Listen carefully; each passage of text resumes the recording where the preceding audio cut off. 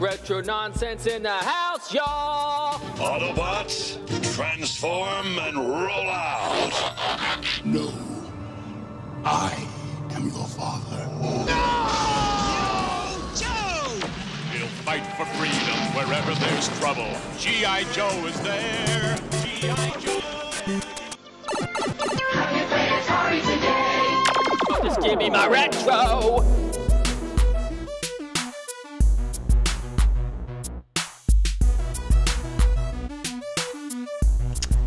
Welcome to the Retro Nonsense Podcast. I am Duke, and with me, as always, is my good friend Chris Roberts. We got another big one for you guys this episode. We're going to talk all about Star Wars, and we are going to focus primarily on Star Wars from our childhood, or the original trilogy, I guess you would say, for the most part, and kind of focus on that. So we've got a lot to talk about.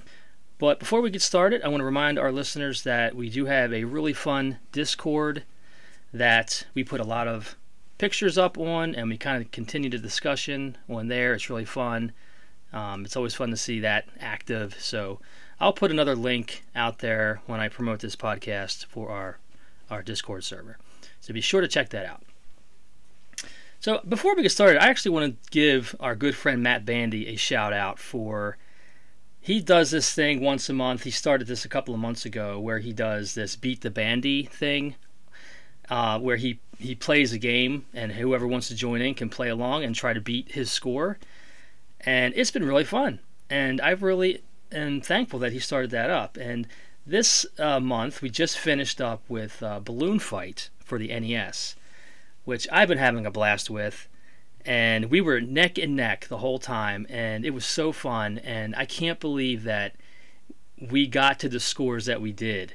And we crossed 1 million points, where in the beginning we were fighting just to try to get like 100,000, and the next thing you know, we're like both crossing 1 million points right around the same time. So that was really fun. And the main reason I brought this up is because there was this really funny moment where I was starting to record on my tripod me playing when I got around 1 million points, because if you don't record it with a video camera, the score won't stick because the scoreboard rolls over to 0 and you can't see what the score was past 1 million. So anyway, there was this funny moment where I got mad and banged on my desk, and it created this weird glitch when I died because I was so close to beating him. And I got embarrassingly mad. In fact, I was so embarrassed I wouldn't even put it on Twitter. But I did share it with you, Chris. So you did get to see that kind of embarrassing moment. But it was funny because it created this weird glitch where when I pounded on my desk, the death sound kept going, and it was really kind of strange. But I just thought it was funny and something I want to share. I'll probably put a sound clip of it on the podcast. No!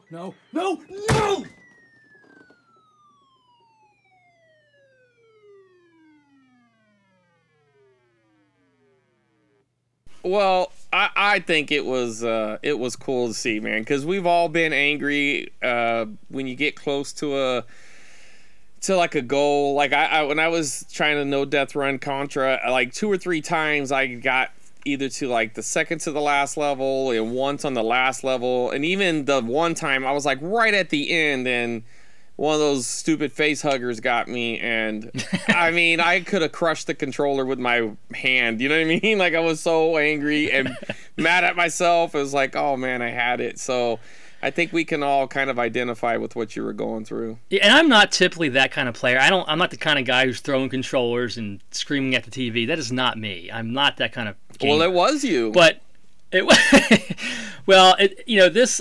Look, I am very competitive, and I'm almost embarrassed at how competitive I can be sometimes. Not in a bad way, like I'm a gracious loser. Sure. I'm not like immature about it or anything, but I am very competitive, especially when it comes to trying to beat people's scores in video games. I just really enjoy it. It's just fun for me. But I did beat Matt the very last day, the very last evening, I should say. I had one. He beat me like by a long shot. I crossed 1 million, and I thought I was done. I thought that was it. And then he hits me up on Twitter with 1,250,000. And I was like, you got to be kidding me. And it was like only a couple of days left in the month. And I knew I was going away for the weekend, and I wouldn't have a lot of time to play it, and I was frustrated, and I was like, I can't believe he beat me that close to the end of the month. So I had one little opportunity when I got back from my trip to play it for a couple hours Sunday evening, which was the 31st. And the first try, I beat him, and I was like, "Oh my god!" It was insane that I was able to do that because I only had pretty much one shot. But I forgot how fun that score, as you call it, score attack kind of gameplay is, just to try to beat each other's score. Yeah, because that's not something that we really have done much in the present here. That was something we did back in the Atari days and some of the early Nintendo days, but. Trying to beat somebody's score is not that common anymore, but it's really fun. Well, yeah, and it's really fun to play with somebody that's so competitive, or just as competitive as I am. I never thought there was somebody as competitive as I am when it came to trying to beat somebody's score, but there's Matt, and it made it really fun, so it was really cool. Well, yeah, because, like in a modern game setting, unless it's a shooter or some sort of retro-style game, there really is no score, so I guess you would just be like challenging each other's time or see who could beat it first or who could beat it quicker or who could get like the most trophies or whatever your modern console is. So yeah, it's definitely a throwback. So thanks, Matt, for doing that, and I'm looking forward to see what you're doing for February. So well, I would also like to thank Matt. I met up with them this weekend, and we were gonna, I thought we were just gonna go get some lunch or something, and he wanted to meet at this video game store we both go to, and I ended up finding a couple of pretty rare games for very cheap prices, and I might not even have went there had he not invited me to go there. So I appreciate you, Matt. That's great. All right, well, I guess we'll start our episode here with Star Wars. So I guess we'll start with talking about our earliest memories of Star Wars, because given our age, Star Wars came out before I was just it came out in 1977, right? Is that when the first movie was released? Yeah, 1977. Yeah, so I was like just 2 years old. You were 2 or 3 years old, I think. Yeah, same thing. So as far back as I can remember, Star Wars was always kind of there, especially in the 80s. Throughout the 80s, it was so huge that I don't have any memories of Star Wars not being there to some degree. But what are your earliest memories of Star Wars? Well, I'll go over two of them that really stand out to me. The first one was, there used to be these local toy stores that had a small chain in my area, which I think they had about 3 locations, but it was the name of the store was called Arthur's Toys. And I'm sure I must have seen a Star Wars commercial or something like that, because at this point, Empire Strikes Back wasn't out yet, but I hadn't seen Star Wars. But I remember going into this toy store, and I was probably about 4 or 5 maybe, and they had these lightsabers. Now, I don't even know if they were official lightsabers, but all I know is they were blue and red, and you can hit each other with them. And I didn't get one, but I remember playing with it. So that was probably my very first time even seeing anything Star Wars, other than maybe a commercial that I don't really, like some sort of commercial or something I don't remember. But my very next, it might have been even just like the next year or maybe even later that year, we moved from the town we were in we moved back to Fresno.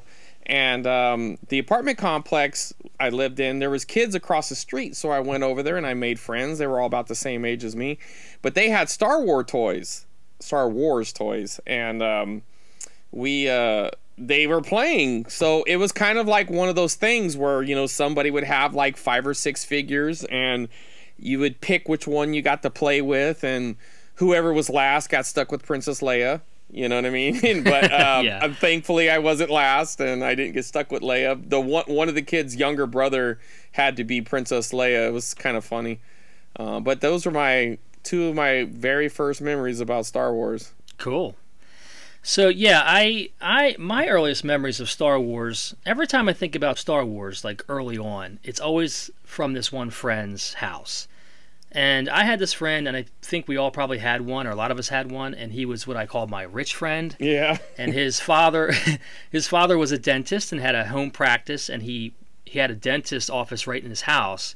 And this, quote, rich friend of mine had everything. And I think one of the reasons was because his father was kind of like a, for lack of a better word, a nerd or a geek as well, because his father had a lot of cool Star Wars stuff. And I remember my friend would go up into his father's closet and pull out full-size like stormtrooper helmets. And this is back in like the early 80s. I don't even know where he would have gotten these things from. If they were, I'm not sure how authentic they were, but he had like a Darth Vader helmet and a stormtrooper helmet. So back before there was the internet and stuff like that, I'm not sure where you would have gotten. Wasn't something you would find in like Toys R Us. This was like, an adult-sized, like full official-looking helmet. So that was really cool. I used to be so enamored by those things. I don't know where he might have had a Boba Fett one too. Wow. But we weren't really allowed to play with them because they were up in his dad's closet. But he would come and bring them down every once in a while and let us, we'd kind of fool with him a little bit when his dad didn't know about it. But he also, one of my earliest memories was watching A New Hope on my friend's bedroom wall with a reel-to-reel projector. And again, this is like early 80s. This is how rich this friend was. They had stuff I didn't even know existed, because I didn't even have a VCR yet. And here we are watching like a movie on his wall with like a projector. And I'm not sure, again, where you would have gotten that movie in that form. Well, back in the early 80s. Well, I mean, I guess it depends on what size it was, but if it was 8mm, they did sell those like retail.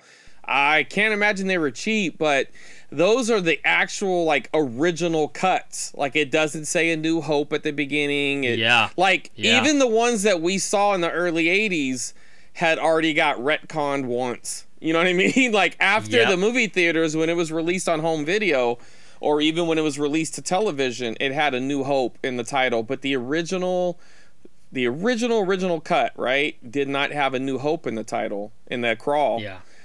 So you probably saw, like, that original cut, which is pretty cool. Yeah, I'm sure it was. So those are kind of my earliest memories of Star Wars, just going over my friend's house and playing with all his Star Wars toys and watching Star Wars on his wall. And so yeah, and this friend had every toy they had. I mean, his father again was into it as well, so I'm sure he bought his kids all the cool Star Wars stuff because he was kind of buying it for himself as well. Sure. I think. So well, something they identified with it, yeah. Exactly, yeah. So those are my earliest memories of Star Wars. But what about, like, I don't think either one of us saw A New Hope in the theaters, but did you see the other two movies in the theaters? The first movie I saw in theaters was Empire Strikes Back. So same here. There was kind of like an older guy in the apartment complex that we lived in that befriended me through my mother, and he wanted to go see it, so he asked if I wanted to go with him, and I was like, of course. You know what I mean? So that was the first movie that I saw, Star Wars related, was Empire in the theaters.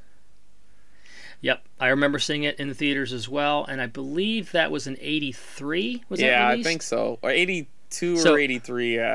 Yeah, I was about 8 years old, give or take, when I saw that in the theaters, and I remember it because I remember vividly that we back then, at least at this theater that we went to, you could just stay in the theater and watch it again if you want. Yeah, and we did. They didn't make you leave. Yeah, and we did. So we stayed twice. and watched the whole first 45 minutes, the whole Hoth battle. We watched that again, and that was the first time I ever remember doing something like that. Just staying in the theater and watching it again. Let me tell you. Okay, so this, from where I lived to where the movie theater was, so this guy, he was kind of a loser. He didn't have a car, so we rode the bus there. Which, I didn't care. It felt like an adventure. Kind of a loser. Well, I mean, grown man with no car. I don't know, living in a studio apartment in the poor side of town. No offense because we were losers too, but I'm just saying, like, he didn't have a car. So, right. And so we rode the bus there, and we watched the first movie. And he gave me the option. He's like, if you want, we can watch it again. He goes, the problem is, we won't be able to catch the bus, so we'll have to walk home. And I thought, I don't care, let's watch it again. So we watched it again, not really understanding what like a 7-mile walk was. You know what I mean? Oh, yeah. But so we walked 7 miles because it wasn't like we couldn't just call somebody. I don't think my mom had a car at the time. So, because it was just me and her, and I don't think she had a car at the time, so that was it. Once we committed to the movie, it was over. And the only other cool thing is we went to the store next door, and that was coincidentally enough, it was also Arthur's Toys, and he bought me the Millennium Falcon. So whoa, yeah, I was just like, okay. But the crazy thing was like, the first few miles, like I'm holding it, like I'm like, dude, this is the best day of my life. And about a few miles later, I'm like, can you hold this? You know what I mean? Like, it was, compared to me to that box, it was a big difference. Oh my gosh, yeah, it was a big box. Ironically enough, I actually own it again, with the box and everything, and I look at it and I think, man, this thing is gigantic. Because even though you had some assembly, because that back then some assembly was required, but the shell was the shell, so the box was a pretty good sized box. So so it was a pretty cool day, man. I didn't even have an action figure. Awesome. I didn't even have a guy to put in it, but I had the Falcon. That is awesome. Now, do you remember seeing Return of the Jedi in the theaters? I do. My mother took me to see that, and we went pretty early on in its release. I'm not going to say opening weekend or anything, but it was pretty early on because I kept seeing the commercials, and I was just bugging her. I was like, I got to go see that. So again, we took the bus, but thankfully we didn't mess around. We were able to. We actually watched it twice too, but we went early enough where we were able to get a ride back.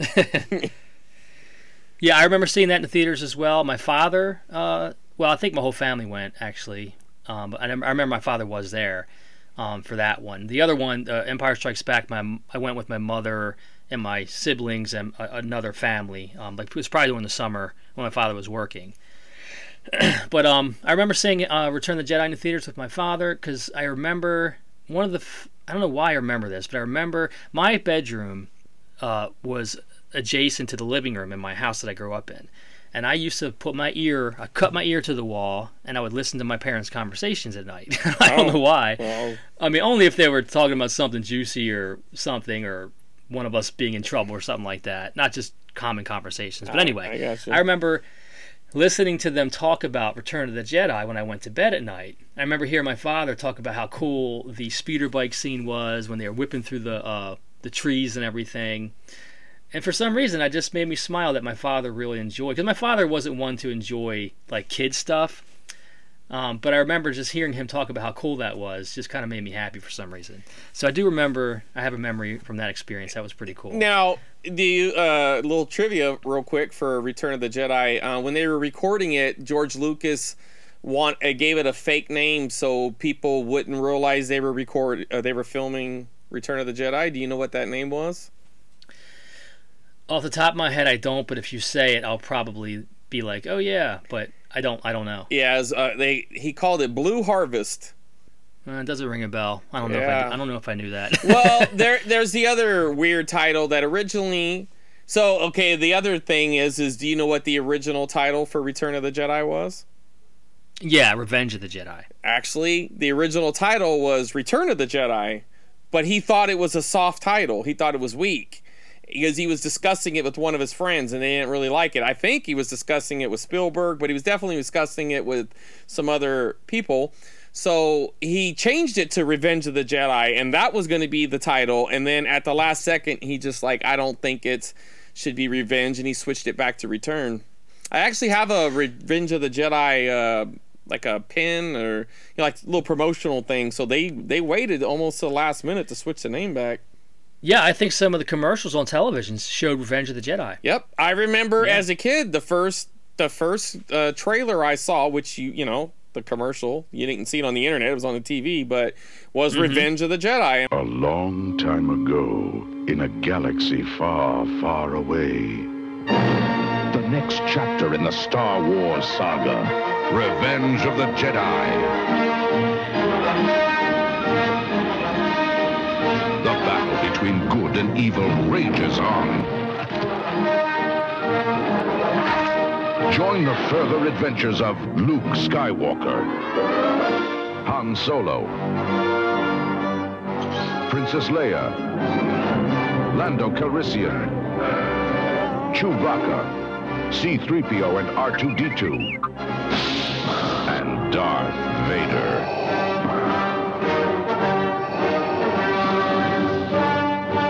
I remember even at school they used to have this this little pamphlet that used to be passed around to kids once a month. It was called the Weekly Reader, I think it was called that. And inside of it, you could buy books, like a scholastic kind of thing or whatever.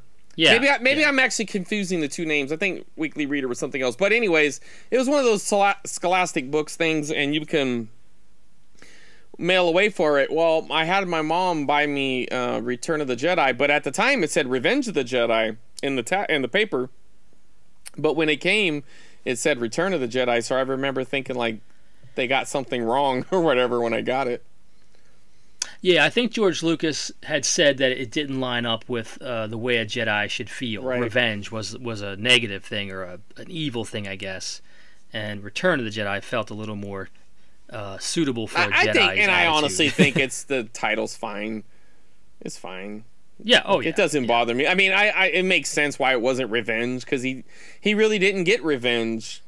Right. It wasn't even really about revenge. He was looking to try to save his dad, not kill him. Or he wasn't trying to get revenge. He was trying to bring him back to the light, I guess, right? And it makes more sense because, there's only really one Jedi, so they're returning, It doesn't make any sense that revenge just doesn't fit with the movie, to me. Well, and even at that point, I guess technically speaking, that was his coming out party at actually being a Jedi, right? Right. Like, because in Empire, he was still learning the ways of the Force, so he wasn't really even a Jedi, I guess, right? So no, he wasn't. This was the return of the Jedi. Like, because all the Jedis are gone, so they're returning, and it's him. So it makes sense. Yeah, and in the beginning of the film, when he comes into Jabba's palace, this is like 4 or 5 years after the events of Empire Strikes Back. He is now a full Jedi. Yep. Yep. I guess that's what the whole black outfit was supposed to signify, right? That, I guess, black. I don't even know why, because none of the other Jedis wore black, but I don't know. I don't either. Maybe just thought it looked cool. Well, this next segment, if you want to call it that, I put in the notes, why is Empire Strikes Back our favorite? Because I'm pretty sure that's your favorite. Absolutely. I know it's my favorite. Yeah, for sure. So, and it's a lot of people's favorite Star Wars movie. You'll hear that a lot from us, from our age group, that Empire Strikes Back is the best. And it's kind of cliche that it's everybody's favorite Star Wars film from our era. So why is it that you think Empire Strikes Back is the best, or why is it your favorite? Well, I think the simplest way to answer it is like the multiple storylines that are going on. You feel like you get more of their universe, right? He says you have a Han and Leia story with, Chewbacca and C-3PO. You got your Luke Skywalker story with Yoda. And then you got the Empire story. And it introduced so many new characters, their little universe exploded. Whereas like A New Hope is great. Like, if that was the only movie, it would have been fine. You know what I mean? It could have been fine just being one movie, but this took everything that A New Hope was and magnified it and multiplied it, and the varied sets. You have space and Hoth and Dagobah and Cloud City, and it's just I feel like whereas Star Wars was awesome and it was simple. It was essentially just basically one story, right? I mean, there was some side stuff going on, but you didn't really see it. It pretty much just followed around the main characters the whole way. Whereas Empire, you got like that serialized thing that Lucas always likes to do with his movies. It's almost like a bunch of movies in one. You know what I mean? Like, you could have had a separate Han Solo movie and a separate Luke Skywalker movie, and they both would have been fine, and then they intersect at the end. I mean, they intersect at the beginning, they go away and come back. And the fact that it ended on a cliffhanger, which was, like, to me, was unique. At that time, I don't know if I've ever seen that. I mean, I'm sure there was other movies that had done that, but I mean, that age for me, that was something where, like, oh, what's gonna happen? You know what I mean? Like, Han Solo's gone, and Luke just lost his hand, and they're scrambling, and the other thing is, even though as a kid, Darth Vader obviously was meant to be scary, right? I mean, he was the big bad guy, but there was more of him, which was cool. You know what I mean? Because in A New Hope, I mean, I don't know I can't remember the minutes, but it's not much. You know what I mean? Like, right. He wasn't on screen that much. I guess it was a less is more thing with him because you feel like he was, but he's not really in it that much. Whereas Empire, and I don't know, man, just everything. Boba Fett, even though technically speaking it was a second appearance, but most people didn't watch that horrific holiday special. No. So, like, this was his coming out party. This talk about Jabba the Hutt, because original cut we heard about him, but this was okay. Now he's really after him. He's sending, he's got bounty hunter coming after him, and just all the bounty hunters were so cool, and their parts were so small, but and I mean, just look at like Boba Fett, for instance.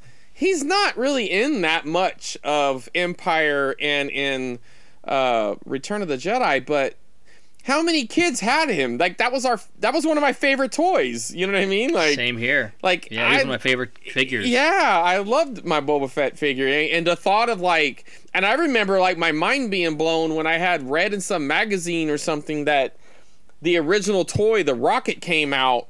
I was like, what? You know what I mean? Like, because that was what you kind of, you fantasized with that. You didn't know what it was for. You know what I mean? Like. So the Boba Fett action figure that I have on my shelf is the only one that is from my childhood. I had a box my mother gave me of all my Matchbox cars that she had kept for me and my Hot Wheels cars, and he was floating around in that box. And I was so happy to have him back. Wow. But I have a lot of Star Wars figures now. A lot of them came from you. Wow. And, and finding them at flea markets and such. But the one on the shelf over there that was mine from my childhood is Boba Fett. And I loved him as a kid. He was just so cool. He had his hand kind of turned to the side. Yep. And I remember early on, I would always try to pull that rocket out. And I always try to look in there and see, is this thing glued in there? What's going on? Right. How is this attached? Always kind of fiddling with it. But yeah, absolutely. So I think Empire was different in all the right ways compared to A New Hope, and it really, like, they cranked the special effects up like times 10. Oh, and the special effects in A New Hope, I mean, they still hold up. Yep. But my gosh, right away with the Hoth scene and the walkers and that awesome stop animation and the tauntauns, I mean, that's why we stayed and watched that part again. We were so enamored with it and blown away by it. That level of special effects had never been seen before. I mean, it was mind-blowing what they could do back then for the first time. And nobody had seen anything like that before in the theater. It was crazy. So, and then, like you were saying, just the world building, and you finally are getting into like a deeper lore. And you had that a little bit with A New Hope, with like the cantina scene, all these different aliens, and Han talking about Jabba and stuff like that, these weird things. You don't know what they're talking about. It's just kind of this deeper world in the background. But they really kind of expanded on that in Empire Strikes Back quite a bit. And just the character building was so good in this. You've got Han and Leia, and that was so well done. And even stuff with Chewbacca and his emotions when Han was out there looking for Luke, and the door closed, and just all the emotion in this movie was really, really well done, I think, too. Well, and another thing, the unique pairing, like, Han Solo had chemistry with Princess Leia to some degree. You didn't know how it was going to turn out, but like their chemistry, even like Chewbacca and C-3PO or Han Solo and it was like the perfect mesh of that little core that they had there. You know what I mean? Yeah. And like Luke needed to be serious, so he would have been like a wet blanket with that group. So it was like perfect to separate him. You know what I mean? Because he had, it's like in the Kung Fu movie. He had to go with the master and learn Kung Fu or whatever. He had to go somewhere. Yep. So he had to be by himself. And even taking R2-D2 out of that was good too because they had some problems that R2D2 could have fixed, but wasn't able to. You know, like when the whole reason for them going to Cloud City, you know, they was having some issues, so they went there because his warp drive wasn't working or whatever. He couldn't go. Right. You know, like, so he had some issues. And plus, they wanted to hide out or whatever. But just the fact that, you know, if R2D2 was there, they would have been able to fix that. He could have diagnosed it. You know what I mean? So it wouldn't have worked out. Like, actually, at the end of the movie, that's what he did. Whenever they were trying to get away, he was able to fix it so they could fly away. So it was cool that perfect. Luke had his little buddy. It was cool that Luke had his little buddy R2 with him on Dagobah. Well, even him and Yoda had a great thing. Yoda beating him with the stick and all that. I mean, it was perfect. Yeah. So good. So much good character building. And just Luke getting frustrated. And, you know, with this middle, you know, back to what you were saying before about the ending and everything. You know, it was common to have sequels in the 80s, but it wasn't common to have like a full fleshed out trilogy like this. Right. So for this to be the middle chapter, that darker chapter, we didn't understand that as kids. It was the tone was very different, especially like you said, the way it ended. And it was a unique experience to kind of have this middle movie, knowing there's a third movie coming, and this is like not the end of the story. Yep. You know, like when Superman came out, you got Superman 2, sure, but it wasn't like this fleshed out kind of thing.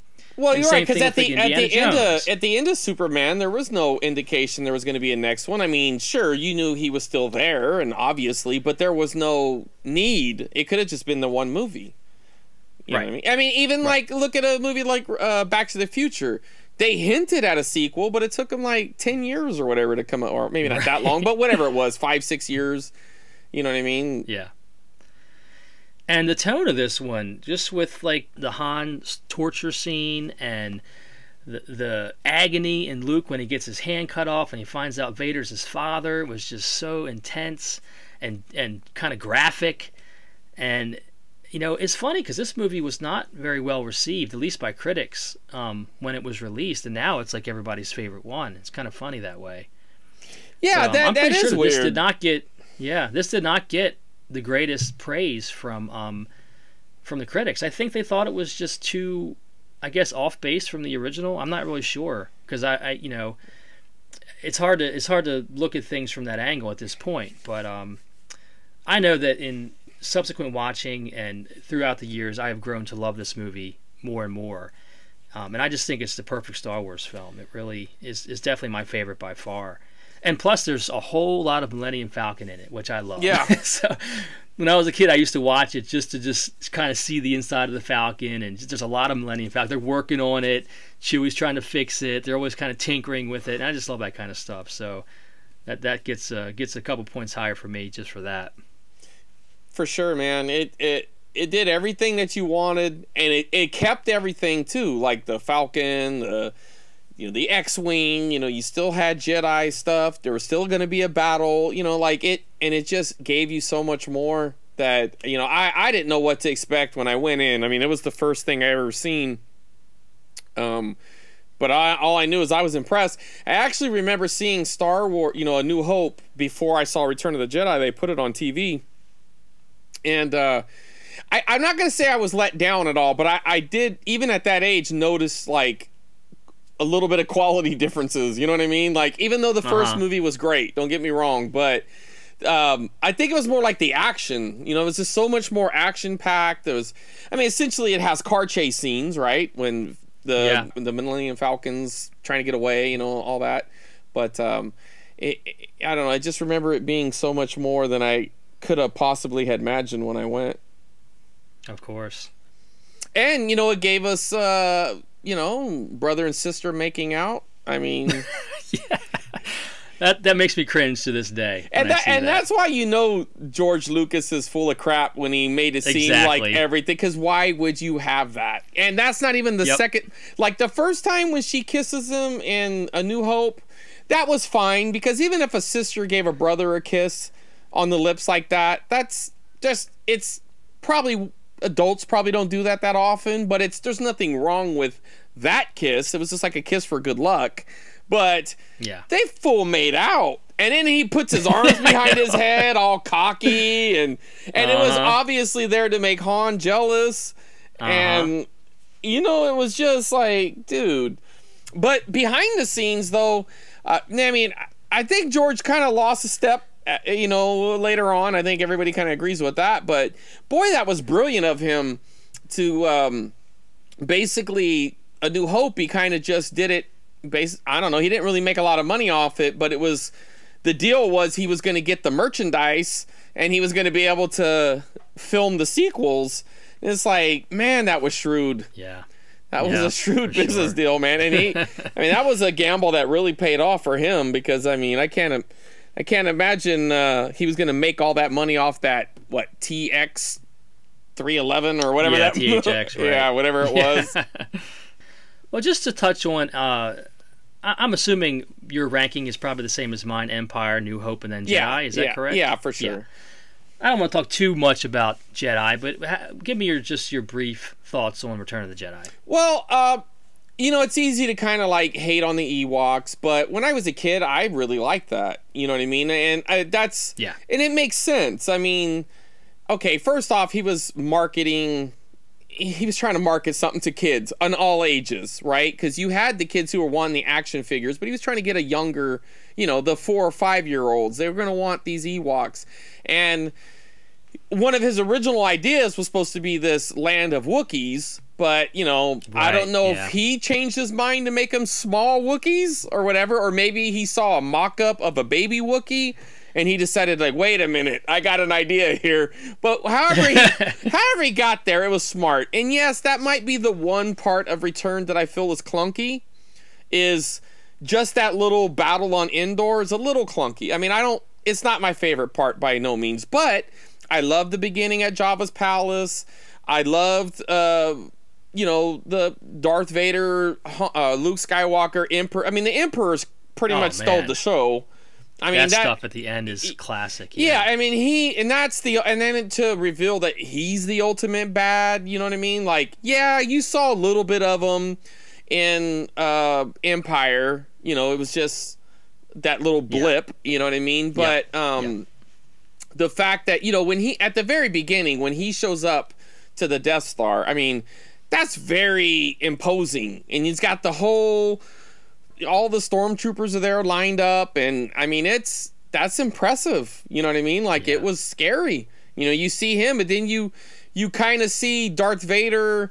Like, this was really the first time Darth Vader was kind of like, you know, like kind of punked or whatever. You know what I mean? Like, this is you can see who his master is. Where, you know, you think he's the big evil guy, and you don't realize, you know, he's kind of a number 2, and you know, they had hinted towards that, you know. Yeah, he had kneeled in Empire and all that, but just to kind of see, you know, he's asking permission to do things, he's taking orders, you know, and it was interesting to see that. And the fact that, you know, even when the conflict happens between him and Luke, you know, he didn't really want to do that, but he has to listen. He says, I must obey, you know. It's just to see this big bad guy broken for whatever reason. I mean, of course we found out years later, but at that time we didn't really know what this guy's hold on him was, and it was very interesting. But yeah, I really like Return of the Jedi. I mean, I've gone through moments where you know, I was a little, you know, like, the Endor stuff is the stuff that I don't like as much as an adult, but as a kid I thought it was great. It didn't bother me one bit.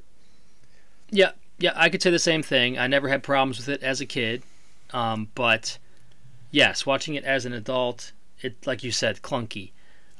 There's a lot of really good stuff, like you mentioned. The stuff with Luke and Vader and the Emperor at the end is so well done. The dialogue is great, the editing is great, the action is great. It's well paced. Yep. It brings the story to such a good close. It's such a great conclusion. Yep. All that stuff is great. But yes, Han's character is a little different in this one, and I think he's a little more silly, and you know, coming off of the Empire Han, who was way more serious and kind of, I'll see you in hell Right. and all that kind of stuff. And then now he's like, hey, it's me, you know, and he's a Right. different kind of Han. And that kind of throws you for a loop a little bit. Well, that was And, kind yeah, of a my- reflection on Harrison Ford, I think, a lot too. He didn't really want to do the movie, and Mm-hmm. I think it shows. Yeah. He wanted to be dead, right? He did, wanted to die in and he Empire. wanted to die, and the carbonite was kind of probably like a compromise, I guess, at the time. Yeah. He wanted that sacrifice to mean something, and I really don't. I really don't. I mean, I'm sure every time he gets a residual check, he's probably like, well, you know, I guess it was fine. You know what I mean? But Right. yeah, he wanted to die in that, and I guess that's kind of why he died in the movie. He did come back in. You know what I mean? In the sequels, but you could tell he's not all in the movie. Yeah. And like you said, my biggest problem with it is I don't mind the Ewoks themselves. No, I don't either. But It's the the film itself, there's such bad editing in a lot of that Ewok stuff, and it's so cringy and so hard to watch sometimes because, like, for example, there's a scene where the two stormtroopers come up on Leia and Wicket, and Wicket, like, crawls underneath the log, and then they knock the stormtrooper out and shoot the other one. And then the next cut, he's just disappeared. yeah. I'm like, where'd the stormtrooper go?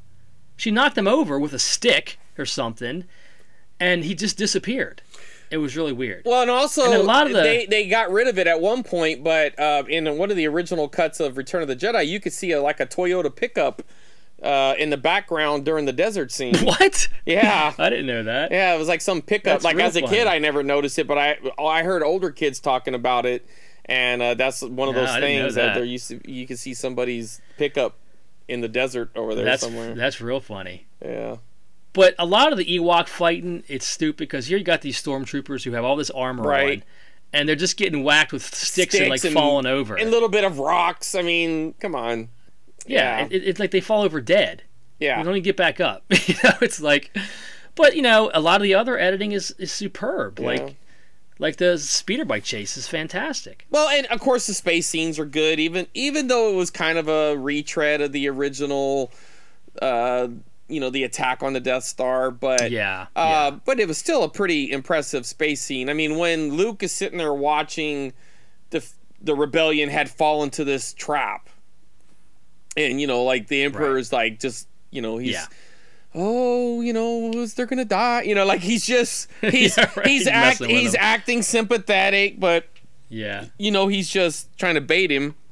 One of the highlights for me is the Rancor looks awesome. One of the Yep. best Star Wars monsters in my opinion. It just looks so good, and they did that with like puppetry. It wasn't even stop motion. It was some kind of puppet, right? Yeah, I'm pretty sure. Yeah, so it's just the special effects with the Rancor are just fantastic. I mean, some of the stuff is a little bit of a like blue screen stuff, like when Luke gets picked up by his hand. Yeah, you can tell. you can see some of that. Some of that blue screen doesn't hold up, but so what? You know what I mean? Right. Like, who cares? Like, Right. I will take all that blue screen stuff over the continuing editing, the re-edits. yeah. Like, he's re-edited that Yeah. thing so many times. So let's talk about some of the. Okay, since we're talking about the edits. Why did he have to like make Darth Vader yell no in Return of the Jedi? Like, it's just so stupid. It takes you out of the moment. That was such a it was such a meaningful thing, and he took it was almost like a big FU to people, because that was one of the things they criticized in Revenge of the Sith was that no, and then he adds it again when they're I know.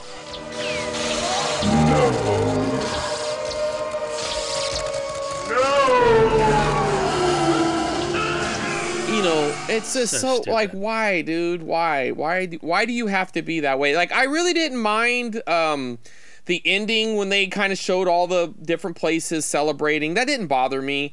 They did take out the Yub Nub song, I guess. So I mean, there's the purist of me kind of that sucked, but the one thing that I really dislike is when they're in Jabba's palace. The original cut had, I forget the name of the song, but that's Sly Noodles. They were singing that one song, And then later on, they like when he did the special editions when they were re-released in, I don't know, what was it, 97, I think, something like that. Yeah, something like that. I think it was, because it's 20 years later, right? And they have like this Muppet looking like animal, like it was just so bad. And it was that's awful. And then they even like show like Boba Fett kind of grooving a little bit. And it's like, dude, what are you doing? Why? It is, and it was so all bad. CGI, and so it looks bad. so bad. The puppets look so much better, man. All the additional edits, in my opinion, were awful. Every one of them. I can agree with that. Well, the only thing I'll say, I like the Bigfoot in Empire. I thought that was cool. That's what I was going to say. Yeah. That was the only one that I liked, was them showing the Wampa. Yeah. A little bit more, because it looked really good. It wasn't did CGI. Look good. And he kind of looks over at, like he's eating. You can see he's eating the tauntaun, and he kind of looks over at him. Like, I thought that was good. That was a cool scene.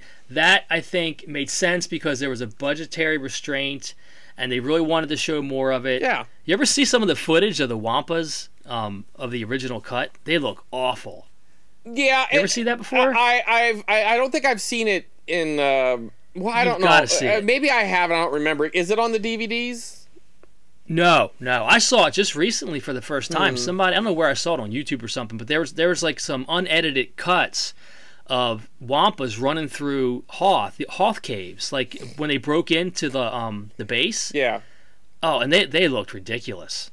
They looked awful, and that's why they didn't show them, because they looked silly. Yeah. So okay, and another thing I don't hate, but they didn't need, was putting Jabba in A New Hope. They didn't bother. Stupid. It didn't bother me, but they didn't need it, and I think if you saw it like that, it kind of takes away from the surprise. Like, let's say you never seen any of the movies, and you decided to watch them in chronological, in release order, not 1 through 9, but 4, 5, 6, 1, 2, 3, that way, the original release. It kind of takes away from it. Like, you kind of build this up, so the first time you see Jabba, he's kind of like this older, grumpy guy, but in A New Hope, he's like, well, Han, what did you expect me to do? You know what I mean? Like, you dump all the stuff, and it was just like, have you ever seen the human that was there? Oh, yeah. That is so bad. Like, yeah. He claims that he recorded that as a place filler, but I call bullshit. I think that's what Jabba was supposed to look like, and then they decided to cut it. I bet you they just cut it just for time, because he was trying to trim it down, and he just thought, well, we don't really need that. And thankfully, it wasn't necessary. The scene would have, it would have made the movie, the pacing off. Yeah. But there was a couple little ones, like, I don't know, like when they're looking around in the desert and you can see a stormtrooper on one of those lizards in the background. Like, those stuff didn't bother me. They were fine. They weren't necessary, but it's kind of like one of those Where's Waldo things. If you know the original cut and then you're watching the special editions, you're like, okay, that's different, or that's different, but the big things he changes to put all this weird, silly stuff in there too, like little robots like hitting each other, and Jawas falling off things. They're trying to make it like more of like the prequel tone. Yeah, like try to jam that. Well, stuff in that's there. actually what he did, because that's the whole no thing. I mean, that's he did that when James was in there recording. Was recording some of the voiceovers for Revenge of the Sith. He had him record that for Return of the Jedi, because he knew he was going to release those the special edition. So I'm just like, that's just so bad. Yeah. And then they did some other stuff too, like, of course, the most famous one is if Han shot first, right? That's the big. And it sucks, because it was like, that's what kind of made him a badass. Like, yeah. He softened up as it went on, but when we first met him, he was a smuggler. And in reality, he was a drug smuggler. They call it spice, but it's drugs. You know what I mean? Like, he's smuggling contraband. You know what I mean? Right. So he's... Yeah, I mean, that goes without saying. That scene has been... Well, it's been altered like 5 times. It has. He shot first, then Greedo shot first, then they shot simultaneously, and then they add that McClunky, and it's like, what, dude? Oh man, it's so stupid. And you know, Disney, I hope Disney does the right thing and just puts the original uncut trilogy on the Disney Plus channel, or releases them on Blu-ray or whatever. I don't care. They could put $100 and I'd pay for it just to have it in a very clear form. The original cut. I've heard that Lucas didn't sell them the original cut, but I can't imagine that's true. But yeah, I usually hear the same thing. Like, there is no original cut anymore. Yeah. And it doesn't exist, and they really would have to like piece it together and stuff like that. Right. But apparently, it's really difficult to do because of what George did. yeah, I just can't imagine he's that stupid.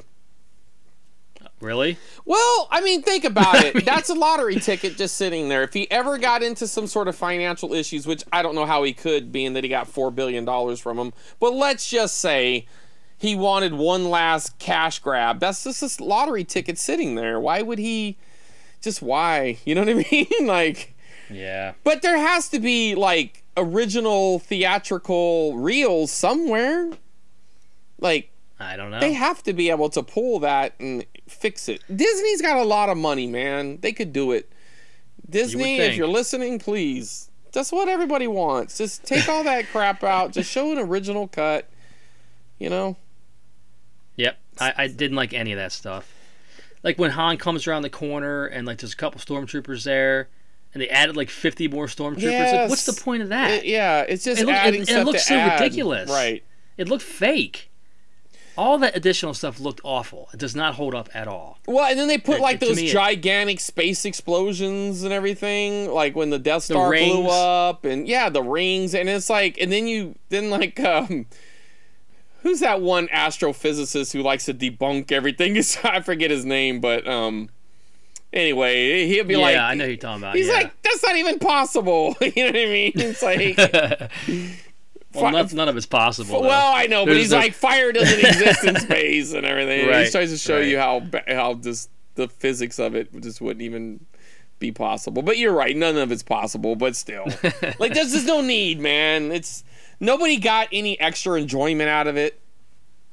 I don't think. Like, you could have showed a kid the original cut, because I have the VHS tapes that have the original. Yep. Or, well, not the original, but, you know, everything but it has the New Hope in the title.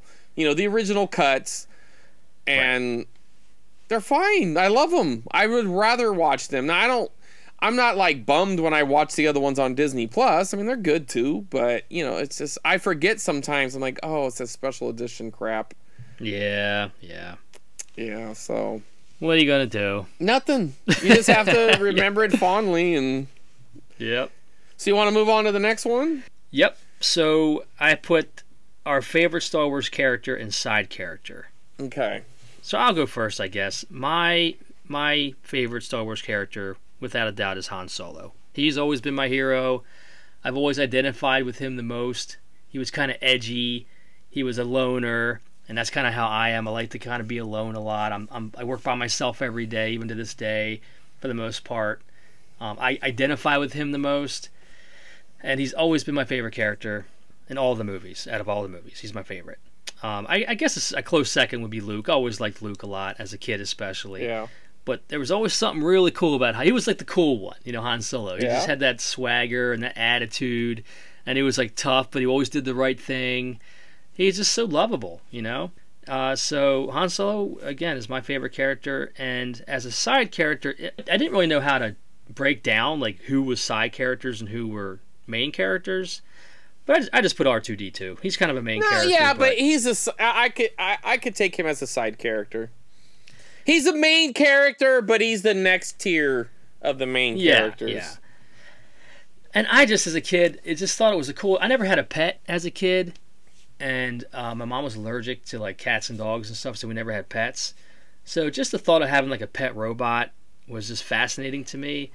So I always thought it'd be cool to have this little buddy, you know, that just followed you around and made little cute sounds and did whatever you wanted. So I always really liked the thought of having like an R2D2 robot of my own as a kid. So I always liked him as my I guess, my favorite side character.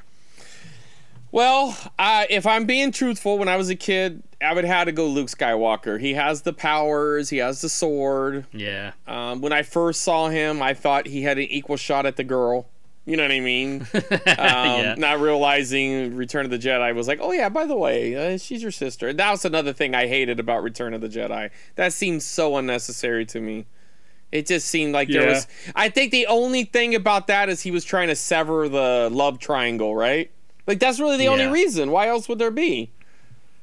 Like, I don't know. It's like, it almost felt like fan fiction. You know what I mean? Like...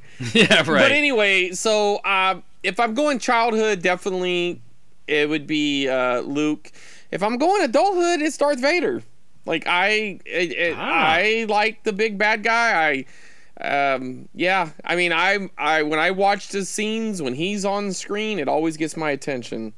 And even though I love Han Solo, don't get me wrong, it's not like he's dead last, you know.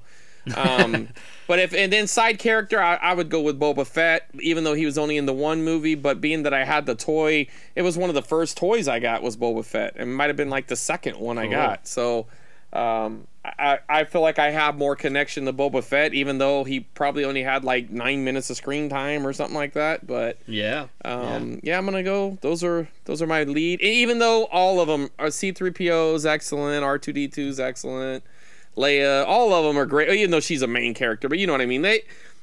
There's so many worthy characters from the original trilogy, but I feel like Boba Fett would.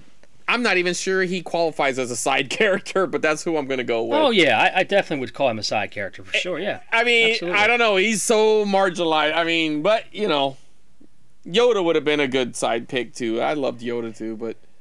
oh, yeah. So, yeah, I'm going to pick 15 of them, dude. I'm going to mess up your whole thing. I'm going to just pick them all. I'm going to cheat.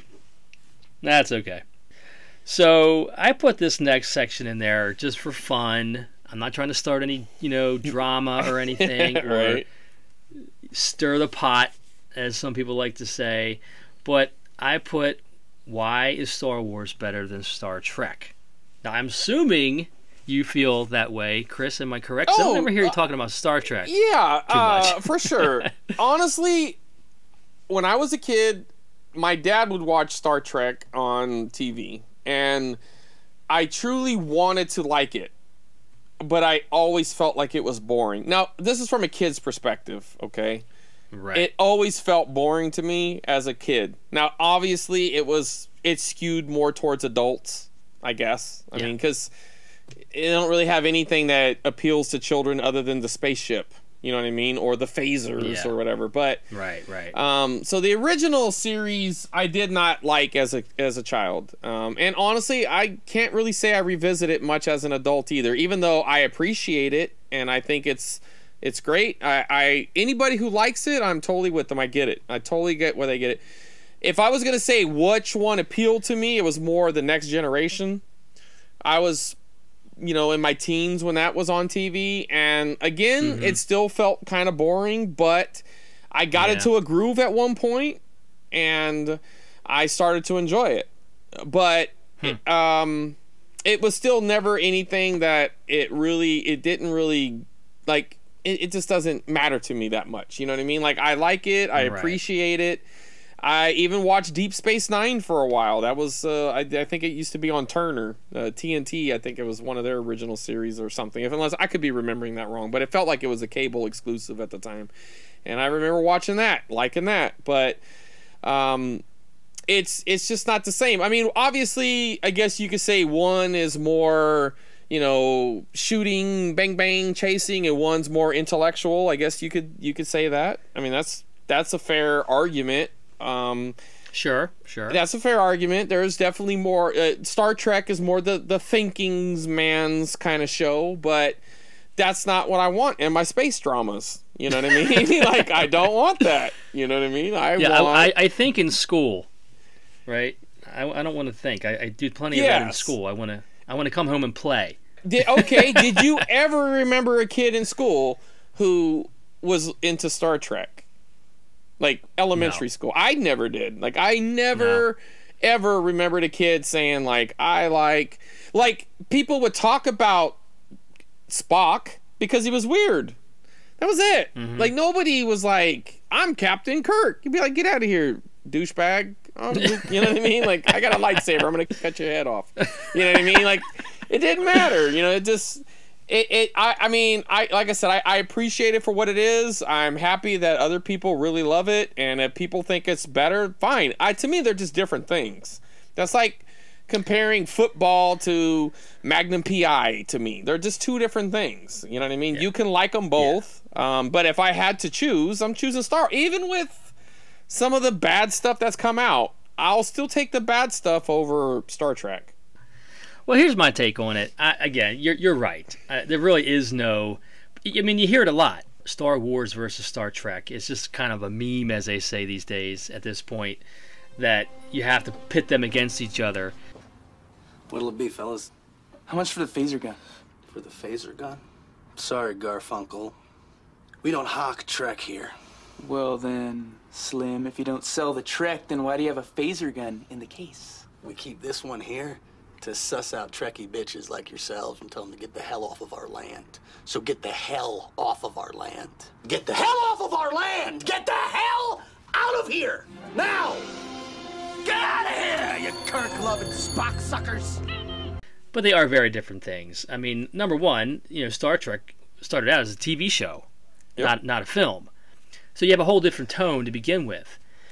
But from my angle, from my perspective as a kid, I did watch the original Star Trek show because it was on. And as you know, you had a couple channels. Sure. And you had very limited selection. So it was science fiction. It had aliens. It had lasers. Sure, I watched it, of course. I didn't get a lot of it because it was probably a little over my head. And like you said, it was more of a intellectual, I guess. There was lots of social commentary that I had no idea what was going on, stuff like that. So it really wasn't geared towards an 8-year-old child or 10-year-old child.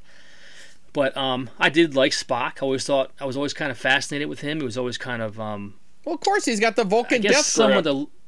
Yeah, it was kind of someone like to look up to, I guess, to some degree. It was very intelligent and tall and just smart. Yep. So there's always something about Spock that I always kind of liked and gravitated towards. And I did watch the original series. I never got into the Next Generation or any of that other stuff after that. It just seemed like cheesy TV drama to me, especially when I had the option to watch Star Wars. I just would rather do that. Yeah. But just for me, and again, I'm not bashing on Star Trek. I'm really not. Just like you said, I get it. I appreciate it. I don't think people that like it are, whatever. I just personally don't gravitate towards it. I just think the Star Wars series for me had more relatable characters is the main thing. Like I related with Han Solo. I felt the emotion in Luke. I could relate as a little kid. I wanted to go out there and dream like Luke did and be those characters. And Star Trek was just weird to me. I couldn't relate. I never wanted to be Captain Kirk. Right. There just wasn't anything there that I was attracted to as a kid. That I wanted to go out in the backyard and pretend I was Captain Kirk. But you better believe I went out in the backyard and pretended I was Luke Skywalker or Han Solo. So that's the main thing. Even as an adult, that's what I do. Right. You know what I mean? Yeah, same here. But, because Star Wars were multi-million-dollar budgeted movies, obviously the aesthetics and the special effects were much grander and bigger. Well, the toy line, the toys made a big difference. Exactly, a huge difference. Absolutely. And all the merchandising in general and the products and all the hype. Let's face it, Star Wars was a pop culture phenomenon, and Star Trek just wasn't. I know, it ran for a couple seasons originally. But for whatever it was, it's just not fair to compare. Like, does it have relevance? Of course it does. Of course it does. It might have started the nerd convention scene maybe we owe to Star Trek. But either way, to me, Star Wars is just a better property. It seems like it's easier to expand on Star Wars, whereas Star Trek always kind of feels like the same kind of thing. Like they're in ships, they're exploring. Yes, there's social commentary, which I think is cool. I really do like that. But, and I mean, some of the Star Wars stuff is redundant as well, but I just think it's more fun to watch. Yeah, and the whole there's Klingons chasing us. It's just that's all you. To me, that's just every Well, don't episode forget was about the the same Borg, kind of thing. man. The Borg was a big deal. Well, that didn't that come in the newer series? Yeah, that's no, they started in Next Generation. Yeah. Yeah. And then them trying to make films out of Star Trek. Gosh, I mean. Well, I don't know, there's as a a kid, thing where it's like every other one, right? Isn't that the? That's what I hear. So it's like 2 is good, 4 is good, 6 is good, but the ones in between. But I don't know. I remember as a kid watching Star Trek on the motion picture, the first one on TV, and I thought it was cool. I liked it, and I remember seeing Wrath of Khan, and that frightened me when they put those little bugs in those guys' ears. Oh, and all that frightened the hell Wrath out of of me. Khan It was awesome. Wrath of Khan is a great movie. I love that movie. I saw that in the theaters as a kid, and I loved it. The whole scene where Spock dies, and the sacrifice. Even though they quickly used the pencil to erase that, I'm like, wait a minute, right? We got more movies to make. Let's bring them back. So yeah, Wrath of Khan is a really good film, but that first one, I think I saw that in the theater too, and I think I probably felt. I mean, I don't remember it. It was just as a kid, it was absolutely boring to me. Yeah, I just remember seeing it on TV, and it just felt cool because it was space stuff. They were shooting each other, and I don't know. I can't say I've watched it in a long time, so I haven't either. I will go ahead and concede if anybody who's into it says it's crap, then I believe them. But I do remember really liking A Wrath of Khan, and I remember really liking The Voyage Home. I thought that was pretty fun movie. I mean, it's a little silly that it has that big humpback whale thing, and it's an environmental thing, but I remember liking it. I remember enjoying it. They used to show it on cable a lot, and I probably watched that movie a dozen times. It's pretty good. Yeah, I don't think I've seen it, but maybe once, and if that, I don't really remember. I know it's about the whale thing, and this was that the Search for Spock? Is that one? No. Part 3 is the Search for Spock, because at the end of Part 2, remember they jettisoned him out into space? Yes. And he ended up landing on this planet, and somehow that planet. They had used it to grow a plant. I don't know. I forget the premise, but something went to that planet and was creating life. And that's where Spock's coffin landed, I guess, and it brought him back to life, but he didn't have any of his memories. So they had to kind of teach him who he was. And Part 4 really builds onto that.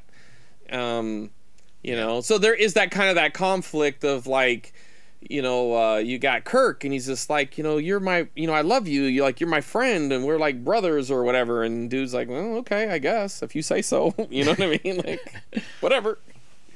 But I don't know. Well, I just get put this in there for fun. I mean, it's right. Look, I did it because our good friends from the Retro Fandango podcast every time they mention Star Wars, they go Star Wars and make this like they're mocking us Star Wars fans. So I just kind of threw that in there just for fun. Yes. What is the Klingon translation for "You're gonna die a virgin"? Rachsilmanto.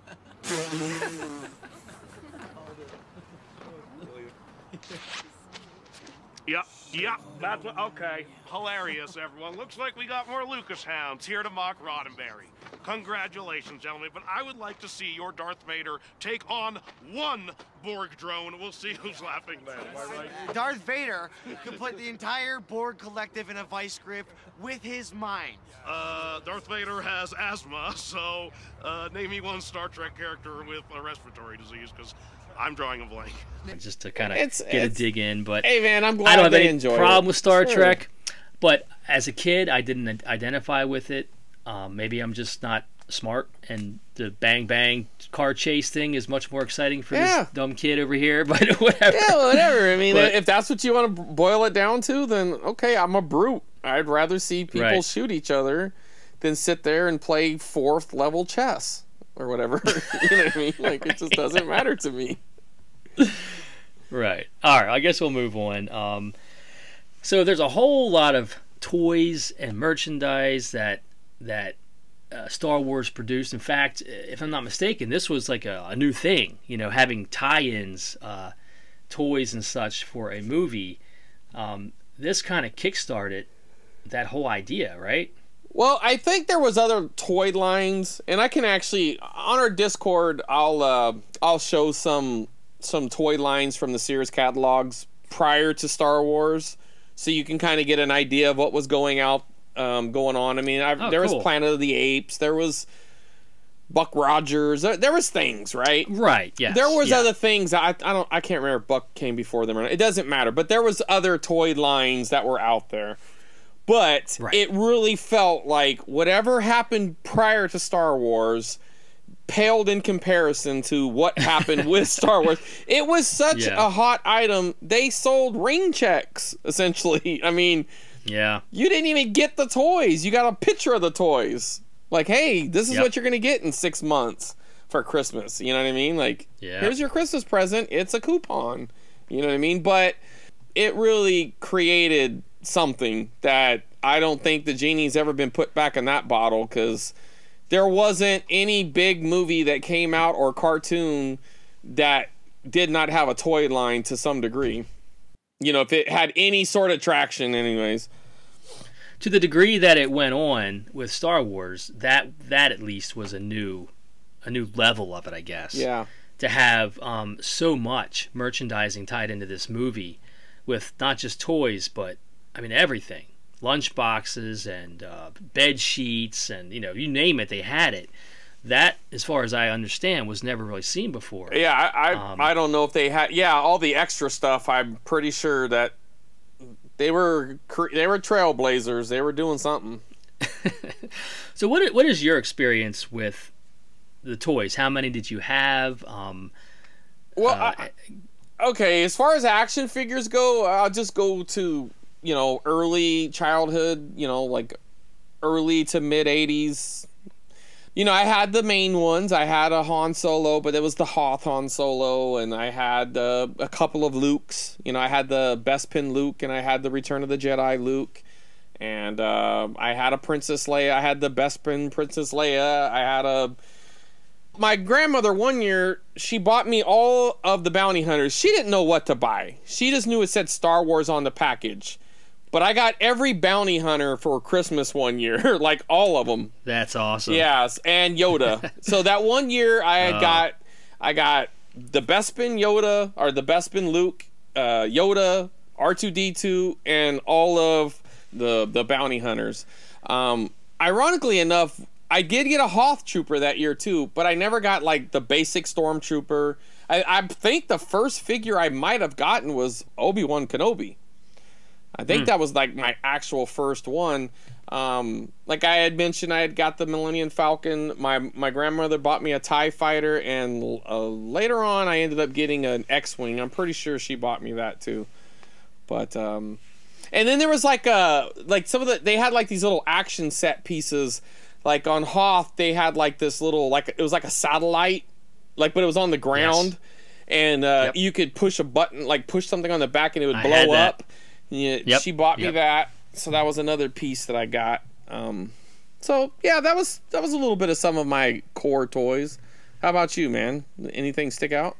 Yeah, this is a cool story. I got the Millennium Falcon, and this is funny because I got punished once and had to go. One of my punishments when I was a kid was I had to go in my parents' room and just sit in the corner. Oh, I hated that. This is back in the 80s now. So I remember I got sent to my parents' room and had to stand in the corner, sit in the corner, whatever. And I looked over, and underneath my parents' bed, I saw the Millennium Falcon. And it wasn't in a box or anything. And I was like, oh. And I think my birthday was coming up. And I remember when I got done being punished, because I was young and stupid, I didn't realize they would know that I saw it. I just blurted out, I really want the Millennium Falcon for my birthday. Oh, dude. And my mom got mad at me because she knew I saw it. Yeah. But I didn't realize that she would put that together. I just thought that I would be clever and randomly say that. But anyway, they had bought it off my neighbor with a whole bunch of the characters. And I believe that was my first Star Wars toy, or toys, I guess, was the Millennium Falcon with a bunch of the characters. So I got that for my birthday one year. It was probably my 9th birthday or something like that. Hold on one second. So I'll never forget that. Hold on. So it's funny that you even say that, because my grandmother, when she bought the toys, for Christmas, I would always come for Christmas, right? So she hadn't wrapped them yet. And she literally stuck them in the dresser in the room that I was in. So, I mean, I opened it up and I saw it. So one time she was on the phone, I had saw that there was a bunch of figures in there. And I think the top one was, I think it was Boba Fett. And it was one of the figures, but I'm pretty sure it's Boba Fett. So I went in there and I don't know, I was probably acting kind of like a brat. I think I was annoying her. She was on the phone or something. And she's like, I just told her, I was like, I want a Star Wars toy or something like that. And I don't know if she knew I saw it. She must have, because she wasn't a dumb lady. But so she just went in there and grabbed it and says, here, now will you behave or something? And I just remember thinking like, oh, I win. But I felt bad. She was such a sweet lady, and that just funny. Sucks. But it didn't work out. I mean, it worked out better for me than you, I guess. She wasn't as mad as, I guess, your mom might have been. My mom was mad, I guess, that I ruined the surprise and I saw it. All while I'm being punished and being bad, I guess, too. It just wasn't probably a good day for my mom.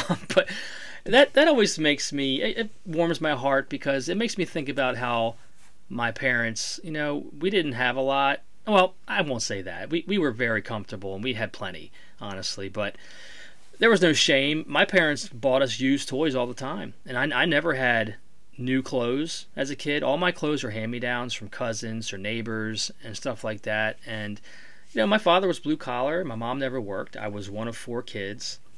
But just thinking about how excited they probably were to buy that off my neighbor. Oh, of course. Because his son grew up a little bit. He was older than me. And that they probably gave him $20 or something for it. Just makes me smile that was, how there was no shame in that back then. No, and there shouldn't have been. Yeah, dude, I would have loved it if my dad came home with a box of used Star Wars figures. I wouldn't have cared. Because guess what? If you gave them to me brand new, they were going to be used immediately anyways. I was going to go dig a hole in the backyard and stick them in dirt. I didn't care. Right. Blow them up with firecrackers. Yeah, the whole thing. I didn't care. It was whatever you could do. But if you remember from our Atari episode, that's how I got my Atari. Yeah. My father bought it off somebody at work, used. So a lot of my stuff came like that. And I like that. I like that my parents had to really kind of be frugal and find ways to get us the things that we wanted. Well, and it kind of still holds true, right? I mean, we collect used toys and video games now, so yeah, not a lot has changed. Full circle, right? Exactly. But aside from that, I did have I remember having an X-wing fighter. I had a Tauntaun. I remember having Wampa. I had Yoda's playset, where you had you could push R2 into this little foam thing like he was sinking in the mud. Oh man! And cool. It had this little section where you could have I think boxes where you would shake a stick like they were floating, if I remember right. And of course you had the little Yoda's hut and everything, but it had a couple little mechanisms and stuff that you can kind of play with it. So I did have the Yoda, the Hoth set, and I had some kind of, the Dagobah set. Yeah, I knew what you meant. Kind of Hoth. Yeah, I had some kind of Hoth set. I think that was similar as well. I don't remember that in my head as well, but I remember having like the turrets that exploded. Right. And I remember having like the droid that came down. What's it called? The probe droid. Yeah, and I had and that was on like a little stick, and you could shake it and like it was moving or something like that. So I think I had some kind of Hoth set, if I'm not mistaken. That was another toy I had, was the probe droid, but I didn't have it with a set. They actually sold. I at least mine, I remember getting it separately. So I don't know how I got it separately, but I remember having the probe droid. Or you know what? Yeah. I take it back. Maybe it was the medical droid, and I used to pretend it was the probe droid. Actually, I think that's what it was. I didn't have I think I had the medical droid, and I used to pretend it was the probe droid, I think. That seems more likely. Yeah. And I had tons of the figures. I don't remember exactly which ones I did and didn't have, but I had quite a few of the Star Wars figures. But I never, what about, toys that you wanted but never got? I have a little list of that as well. Did you have any that you always wanted and never got, or your friends had and you always were jealous kind of thing? Well, my one friend had the Jabba's playset. And yeah, I really wanted that. But it was one of those things where I didn't I don't think I realized it was I must have. It was in the cartoons or the commercials. I don't know. I just remember that was one of the ones that I wanted that I didn't get. Probably because it was a little more expensive. You know what I mean? Yeah, I remember that one. I mean, I have Didn't it. have I have it now. You could wiggle the tail and everything. Yeah, well, I have it now, but I mean, I've had it for a long time, but I never had it as a child. Cool. Yeah, and like an original Stormtrooper, I never had one of those, and I always had this idea like I wanted like 3 or 4 of them. You know what I mean? Like that would have been cool. But like a speeder, if one of my friends had a speeder, and I didn't have, I thought that would be cool to have too. But yeah, I can't, it was just like more like individual figures. Like anytime, back then, well, I guess it's still the same now with Walmart, but we would go to Mervyn's a lot for like school shopping or any sort of clothes shopping, right? And Mervyn's had a toy section, and one of the biggest sections of their toy section was Star Wars figures. And so every time we went, I would go straight over there and try to find one that I wanted and convince my grandmother to buy it. I remember one time she bought me Lando, and that was one of our trips to Mervyn's. But and then later on when I got into G.I. Joe, which was not too much further after that, same thing, you know what I mean? Like we go there, hey, there's some G.I. Joe figures, let me get one of those. But right, I feel like I pretty much had what I really, really wanted. I mean, I had the main characters. I was able to pretend like, play it out. It was a while before I got a Darth Vader. So, I mean, that was one of the early, but you can never find them. Or at least I couldn't. Yeah. Every time I would go, it would always be gone. It was almost like, it's like if you wanted a Lando, there was 50 Landos on the shelf. You know what I mean? If you wanted the Rebel Trooper, you know what I mean? Like the Rebel Hoth Trooper. There was matter of fact, the funny thing was I originally thought I had the Han Solo Hoth Trooper, or I used to pretend it was not Han Solo, but Luke Skywalker. When my grandmother bought me the Han Hoth, she also bought me the Rebel Trooper that was the Hoth Trooper. But he or the Hoth Soldier, I should say.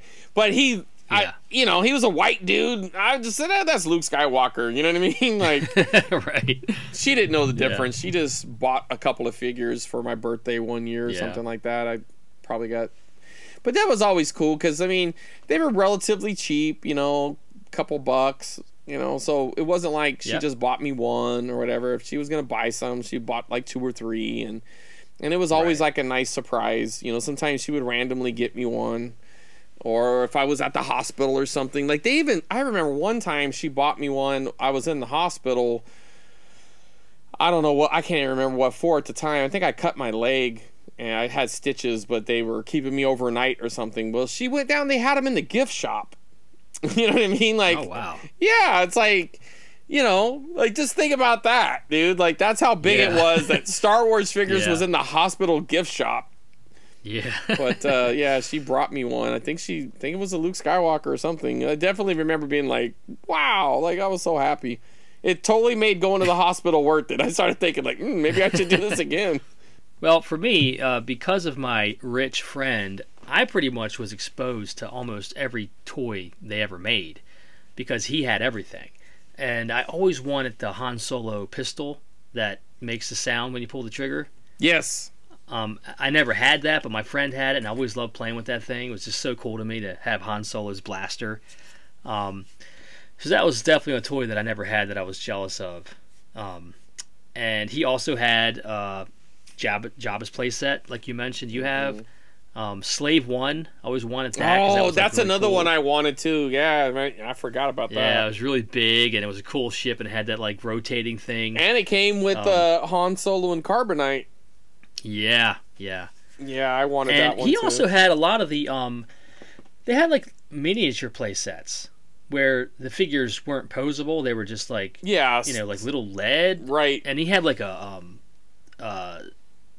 Death Star kind of battle scene, I think from Empire Strikes Back, where they were fighting on that little ledge and everything. He had like some kind of a setup like that. I never saw those in the store. I was always wondering where he got them, but he had a whole bunch of those little miniature sets. See, as an adult, I really cool. I came across a few of those. I have like Chewbacca and a Stormtrooper and a Darth Vader, but I remember as a kid, like I did not want anything that couldn't match up with the 3 3/4 figures. Mm-hmm.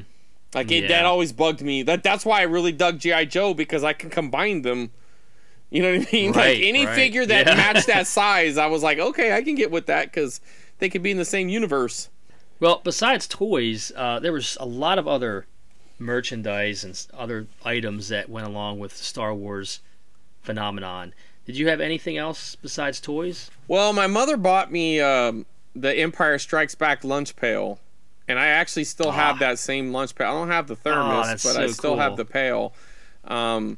After I stopped using it, she stuck it under the sink, and I think the sink leaked a little bit because there's a little bit of rust on it, but it's not that big of a deal. It's fine. Yeah. But and then my grandmother bought like a Yoda night light for over at their house, so I thought that was cool. Oh, that's cool. Yeah, and I don't have that no more because, like an idiot, like I convinced her to let me take it to my house, and it's just one of those things that didn't survive. Had I left it at her house, I would still have my original one, you know what I mean? But Yeah. it's one of those things where I should have just not done that. But and then of course the Underoos, we talked about that once before, but I had those for sure. And I had a Star Wars toothbrush that looked like a lightsaber, and it was electric. So when you turned it on, it would, vibrate or whatever. But the handle looked like a lightsaber. And it, Cool. of course, it had you can switch the ends or whatever. Like if they would wear out, you could put a new toothbrush on. But yeah, I had that. I forgot all about that till right now. That's cool. So I had some of my favorite things that I had were I had my own record player. Yeah. And it's one of those. I had like the little blue speckled like suitcase looking record player where you open it up and you got the record player right there. And when you close it up, it's like a little suitcase. You know what I'm talking about? Yep. They're pretty common. I had that, and I had all three of the record movie book combination things. You know what I'm talking about? I do.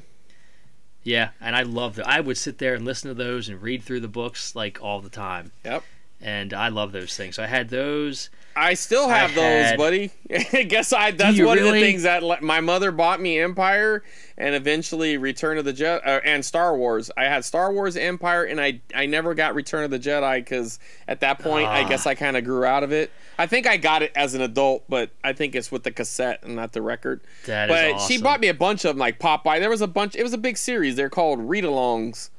Yeah. Yeah, I still have them. But anyway, go ahead. I had a bunch. I had a Superman one. I had a whole bunch of them. But the Star Wars ones were my favorite. Absolutely. I listened So to I that had Empire those. Strikes Back one probably a million times. Yes. You know what's interesting? If I remember right, I remember as a kid listening to that, and it wasn't like clips from the movie. They had redone like the voice stuff. So it sounded like the dialogue was slightly different.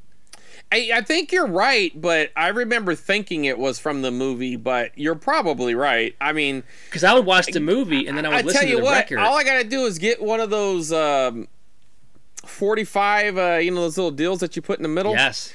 I need to get one, because I have a record player. I just don't have that little clamp that goes in the middle, and I'll play it, and maybe we can upload some... I don't know if I can upload audio clips to our Discord, yeah. but maybe. We'll see if I can. I'm sure you can. But I specifically remember, if I'm not mistaken, the scene where Luke finds out it's Darth Vader's father. The dialogue's slightly different.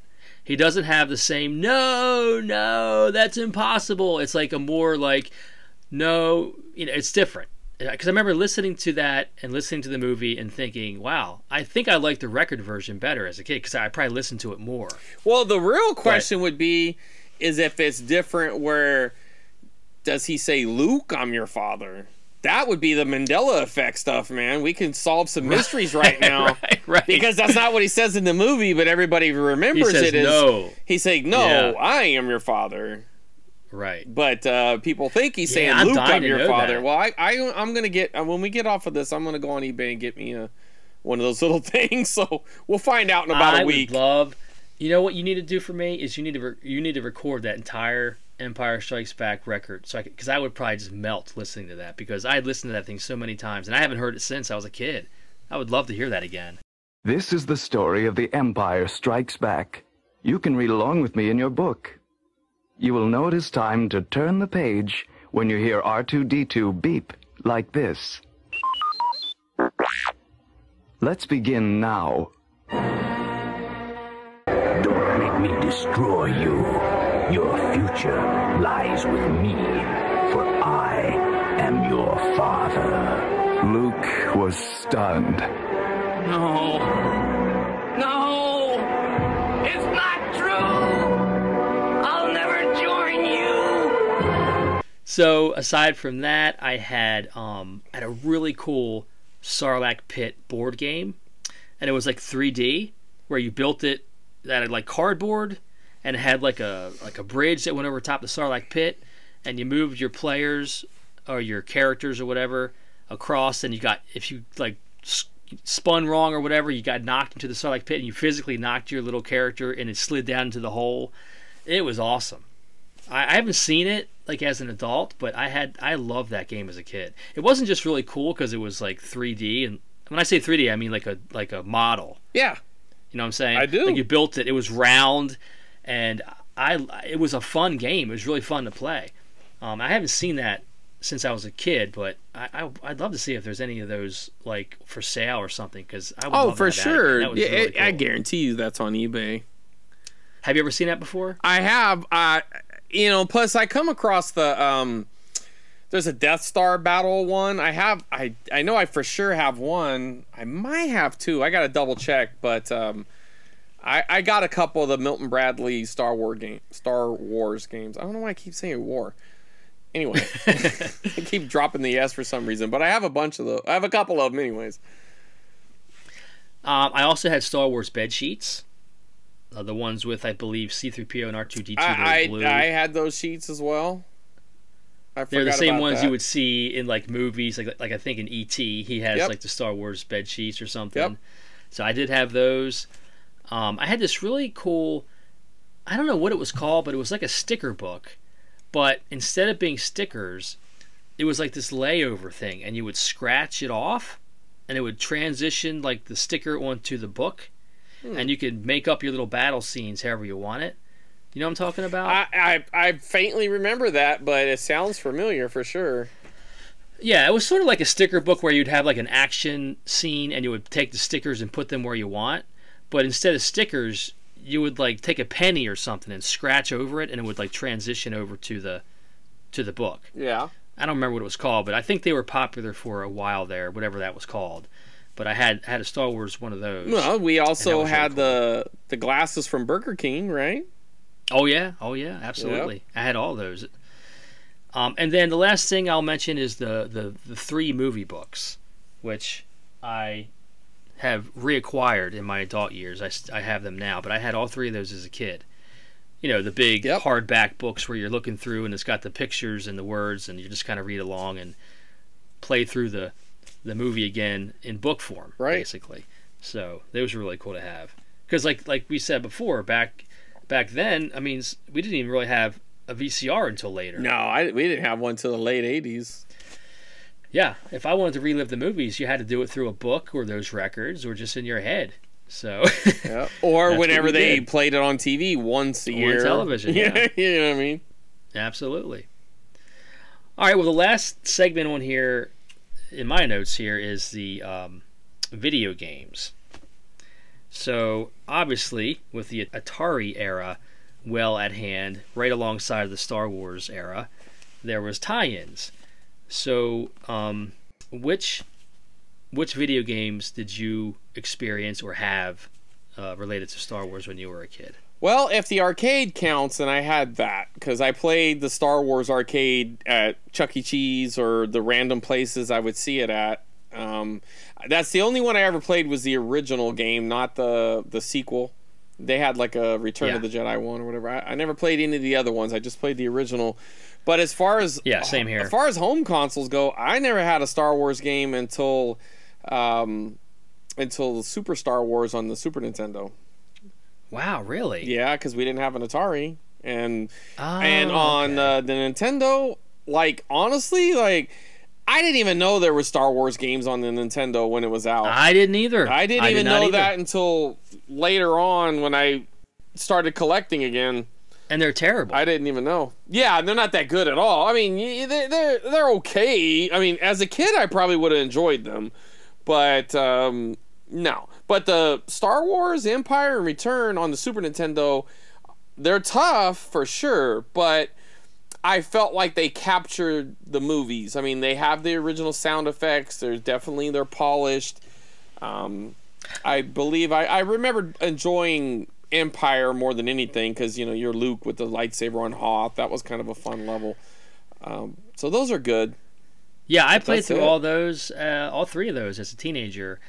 And honestly, I tried to revisit them as an adult, and they don't hold up for me. They're so frustratingly hard. They're not fun.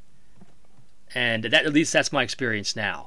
No, I could agree with that. I haven't gone back to them in a long time. I love the visuals, the graphics, especially the Mode 7 and stuff. In some of them is really cool. Like I think that one of them you're on like when you're doing the third person perspective in the land speeder. Yeah, it's like all Mode 7 stuff. It's really cool. And the special effects, like you mentioned, or not special effects, the sound effects, like you mentioned, just really bring the games alive and really kind of get you sinking into that whole Star Wars world. But man, they are so hard. The platforming is unforgiving because I mean, even in Hoth, you're jumping around in that cave. In the Star Wars, you're jumping around in that Jawa crawler. I mean, it was a little too unforgiving. Yeah, I agree. So I could see why they're not like most people won't hold them up as classics.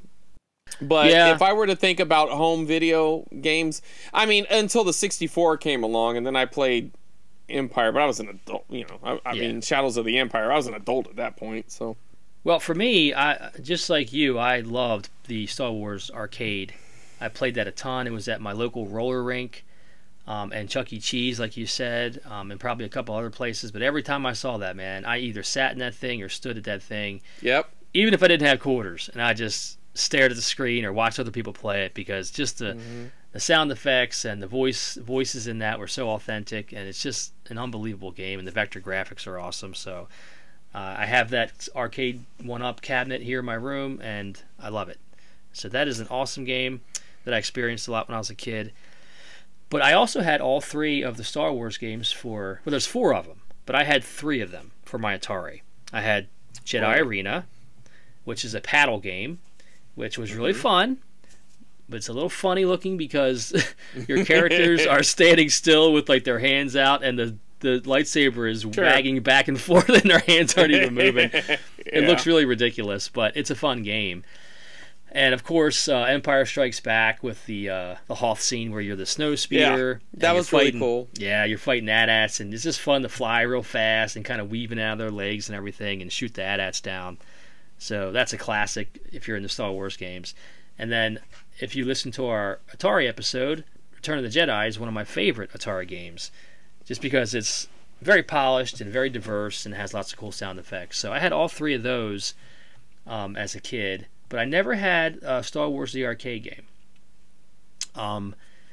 I found my Christmas list. If you listen to our Christmas episode, it was on the list that I had put on our Discord server, where I asked for it, but I never got it because I never even played it to this day. I've never played the 2600 version of Star Wars Arcade.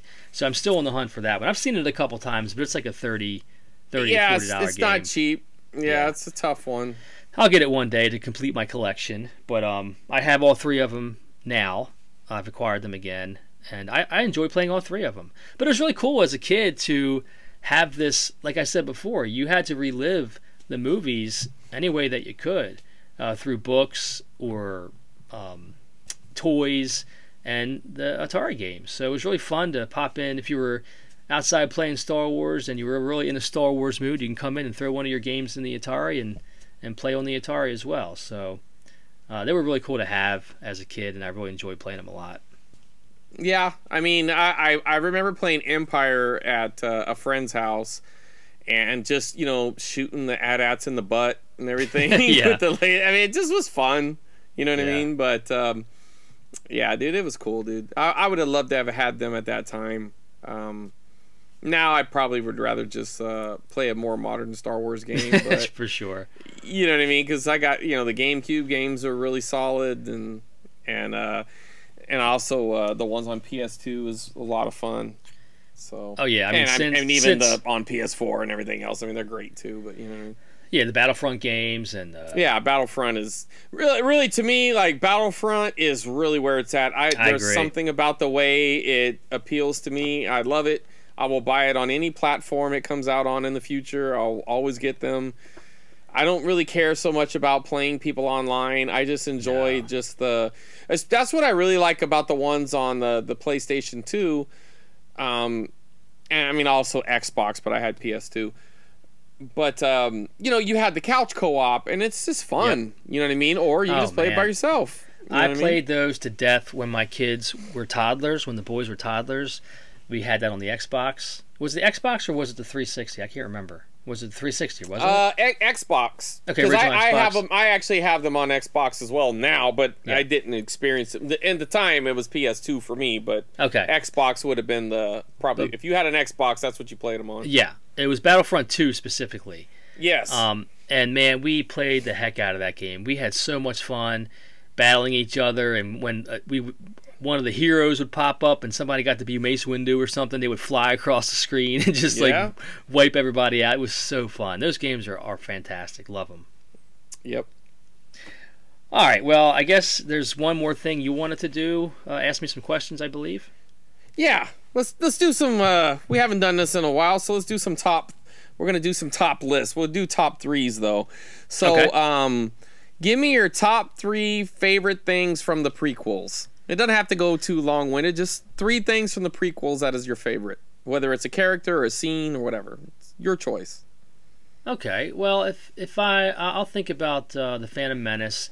I think, like a lot of people, the Darth Maul scene was just unbelievable. Choreography and just the music. The music. That battle was excellent. The emotion, the anticipation when they had to wait behind those little laser shields and stuff. It was just so well done. That was certainly the highlight for me of that movie. Was that finale with Darth Maul was fantastic. So there would be my number 1. Let's see. I think the only thing I liked about the second movie was the big battle with the clones. With all the Jedis and stuff. It was kind of fun. It was very action packed. It was good. I haven't seen it in a while. But Even the goofiness of it with C-3PO not having the right head on, it seemed to feel like Star Wars. Yeah. So that's the only thing I really cared for about. There's so much I don't like about that second film. Attack of the Clones is horrible. It's horrible, yeah. It's fine. We can agree on that. It's just not good. So I'll say that I liked that big battle with all the lightsabers, all the different color lightsabers and lasers all over the place, and it was just pretty cool to see the clones and the Jedis fighting. So I enjoyed that with Attack of the Clones. I don't know, man. I wasn't a big fan of the whole pod racing thing. Well, now keep your attacks. That's the next question. Go with the things that you liked. Okay. Just one more thing.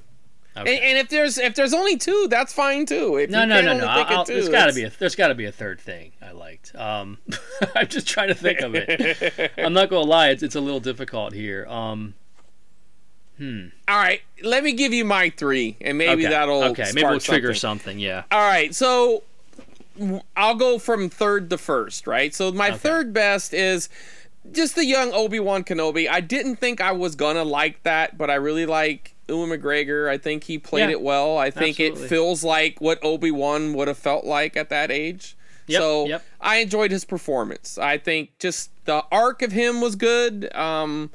It felt legitimate. It's probably the best acting out of any of the actors, probably, except for one other one. And of course, Darth Maul. I mean, even though he only had that little blip in the first movie, it doesn't matter. It was strong enough to. He's still a big fan favorite for people who are into Star Wars.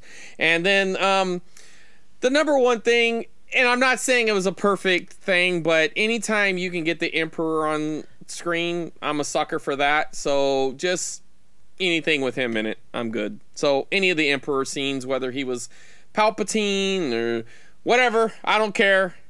Some of it might have been bad, but I still think his performance was really good. So those are my 3 things from the prequels.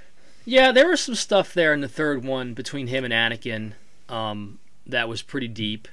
and pretty well done when they were having their conversation about tapping into the dark side and bringing Padme back to life, or whatever he was talking about, bringing somebody back to life. The thought of bringing back a dead loved one or whatever. Yeah. So that was pretty interesting stuff. You know, I think what Lucas got right in the prequels was the world building, the ideas, the lore, all that stuff he got right. It's Star Wars, you know, but the films themselves are just a mess. And I think that's to sum it up, that's my issue with the prequels, is because what they did with like the Clone Wars series and what they're doing with like the Mandalorian and stuff like that.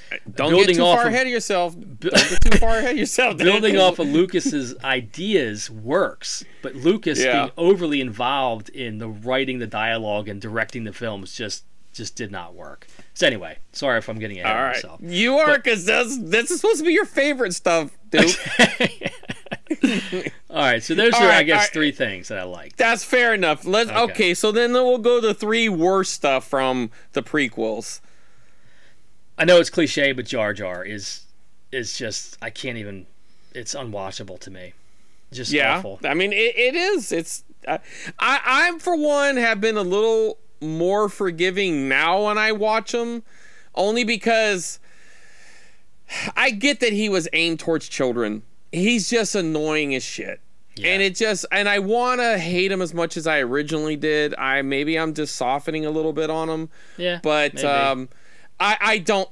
Go ahead. So there's Jar Jar. And then I cannot stand, and almost as much as Jar Jar, if not more, is the cringe factor with Padme and Anakin, especially in Attack of the Clones. Their love story is horrible, and especially my gosh. Not as bad as in Revenge of the Sith. I don't think it's as bad. I'm not saying it's great. I think it got better, but it was bad, especially because she's supposed to be like, I don't know, what, 10 years older than him or something. Weird. It's unsettling. It's weird that she's older and looking at this little kid. Yeah, that's weird. And she's like, Annie, you grew up. It's like, yeah, you weirdo. And like, what did you think I was gonna do? The way Anakin is like staring at her and like looking her up and down, it's just creepy. It really comes off as unsettling. It's just, why would they do that? It really makes you uncomfortable in like a not like a bad guy way, but in like a creepy way. It's just not good. They didn't get that right. And then all the rolling around in the grass and laughing. It's just like, this isn't Star Wars to me. It was just so weird. So that is definitely a big stain on the prequel trilogy. All right. Do you got one more? That I don't like? Yeah, I don't like the Vader stuff at the end. The whole no. Yeah. And I don't know. It just was, and you know him. What's the actor's name that played Darth Vader or Anakin? Hayden Christensen. Oh, Hayden Christensen. Yeah. Yeah, it really stood out to me. It sounds like a small nitpick, but he was really adamant about being in that Vader suit, and he's like not tall enough. Yeah. And like, so Darth Vader in Revenge of the Sith is like, 5'9". Right. And it just looks weird. He's like a short guy. Yeah. I'm like that. Darth Vader in the original... he hadn't hit the growth spurt yet, dude. Come on. His mechanical legs, I guess, needed to... They were going to grow. They adjusted them. You don't know. There's a lot to not like, but I guess those are the three main things. So, we're going to have some overlap here, but... and I did consider the whole love arc. I hated it, but I decided to just focus on a couple of things. Okay, this is just Lucas just being stupid. Like, he wants to give you reasons for things you never asked, okay? Yeah. Like, we didn't care that Han Solo had some dice or something. We didn't know that some robot needed to be the AI for the Millennium Falcon. We didn't need to know these things. We didn't need to know that his name came because he didn't have a passport or whatever. I don't care. It's stupid. All that stuff's stupid, but in the prequels, the first stupid thing is Darth Vader building C-3PO. That is just so stupid, man. He wants to tie everything together like a Seinfeld episode or something. Like, dude, that nobody showed you who built R2-D2. Like, it's just stupid. Like, the little kids, interaction with C-3PO didn't bother me. You know, it didn't, like, but it just didn't have to be C-3PO. He could have built any droid. It just didn't have to be that one. Here's the thing that makes no sense dumb. about that, is C-3PO was a common droid for Right. etiquette and protocol, remember? Yeah. You Of saw course. another one in A New Hope on the ship. There was Yep. multiple. So how did he have the exact parts he needed to make the exact robot that the Empire made? I mean, I guess you could make the argument that he salvaged one that got destroyed or something, but it just doesn't matter, man. He could have made anything. Why? It's just Dumb. stupid. I It's agree. just stupid. Yes. Jar Jar Binks, and I'm not gonna go into it. He's just bad. Like I said, I've softened on him a little bit, but you could have took him out and we'd be better. I mean, Yeah. and they try to shoehorn him in the sequels to the prequels, but they only did it because, you know, George Lucas digs his heels in. He's like, no, wait a minute, I have a plan. It's like, nobody cares, George. Just drop it, dude. It failed. And then the last one, of course, is the no. That is just so stupid. Yeah. Him yelling no is so against what Darth Vader is. Like, Darth Vader is this strong, silent guy who will crush you. And yes, obviously it's an emotional... We meet Darth Vader when he's a middle-aged man. I understand that. And he's still a young guy at this point. But it's just stupid. And even in the one scene that's not bad... Okay, I'll tell you another dumb thing. Here's a little honorable mention. Okay, Obi-Wan and Anakin are fighting in the lava. And he jumps up on that mountain. He's like, you can't win. I got the high ground. It's so weird. And then it's like, okay. Well, how come in Phantom Menace when Darth Maul had the high ground, he got cut in half? It's like he just doesn't remember. Like, dude, you just wrote that 2 movies ago. Like, oh, what, only Jedis can be superior when they got the high ground? Not the Sith. They can't. You got the high ground on the Sith. It doesn't matter. I mean, if they have it on you, doesn't matter. You can still beat them. It's just stupid, man. Yeah. It's just dumb. Even some of their... You're the chosen one. I mean, I get it. Like, he's supposed to be, like, upset. And it's just enough, man. It's enough. Anyway. Well, the whole Darth Vader yelling no, since we both had that one, I'll elaborate a little bit more. You know, you build up the whole movie, the whole 3 movies, to this final moment, which is what all this is about, to where you get to the Darth Vader that we knew from the original trilogy. And the first thing he does is something that's so out of character, it just ruined it. All 3 of those movies that built up to this moment, and he does a silly thing that was so un-Darth Vader-like, it just was like, it just, blah. The balloon just deflated, you know? Okay.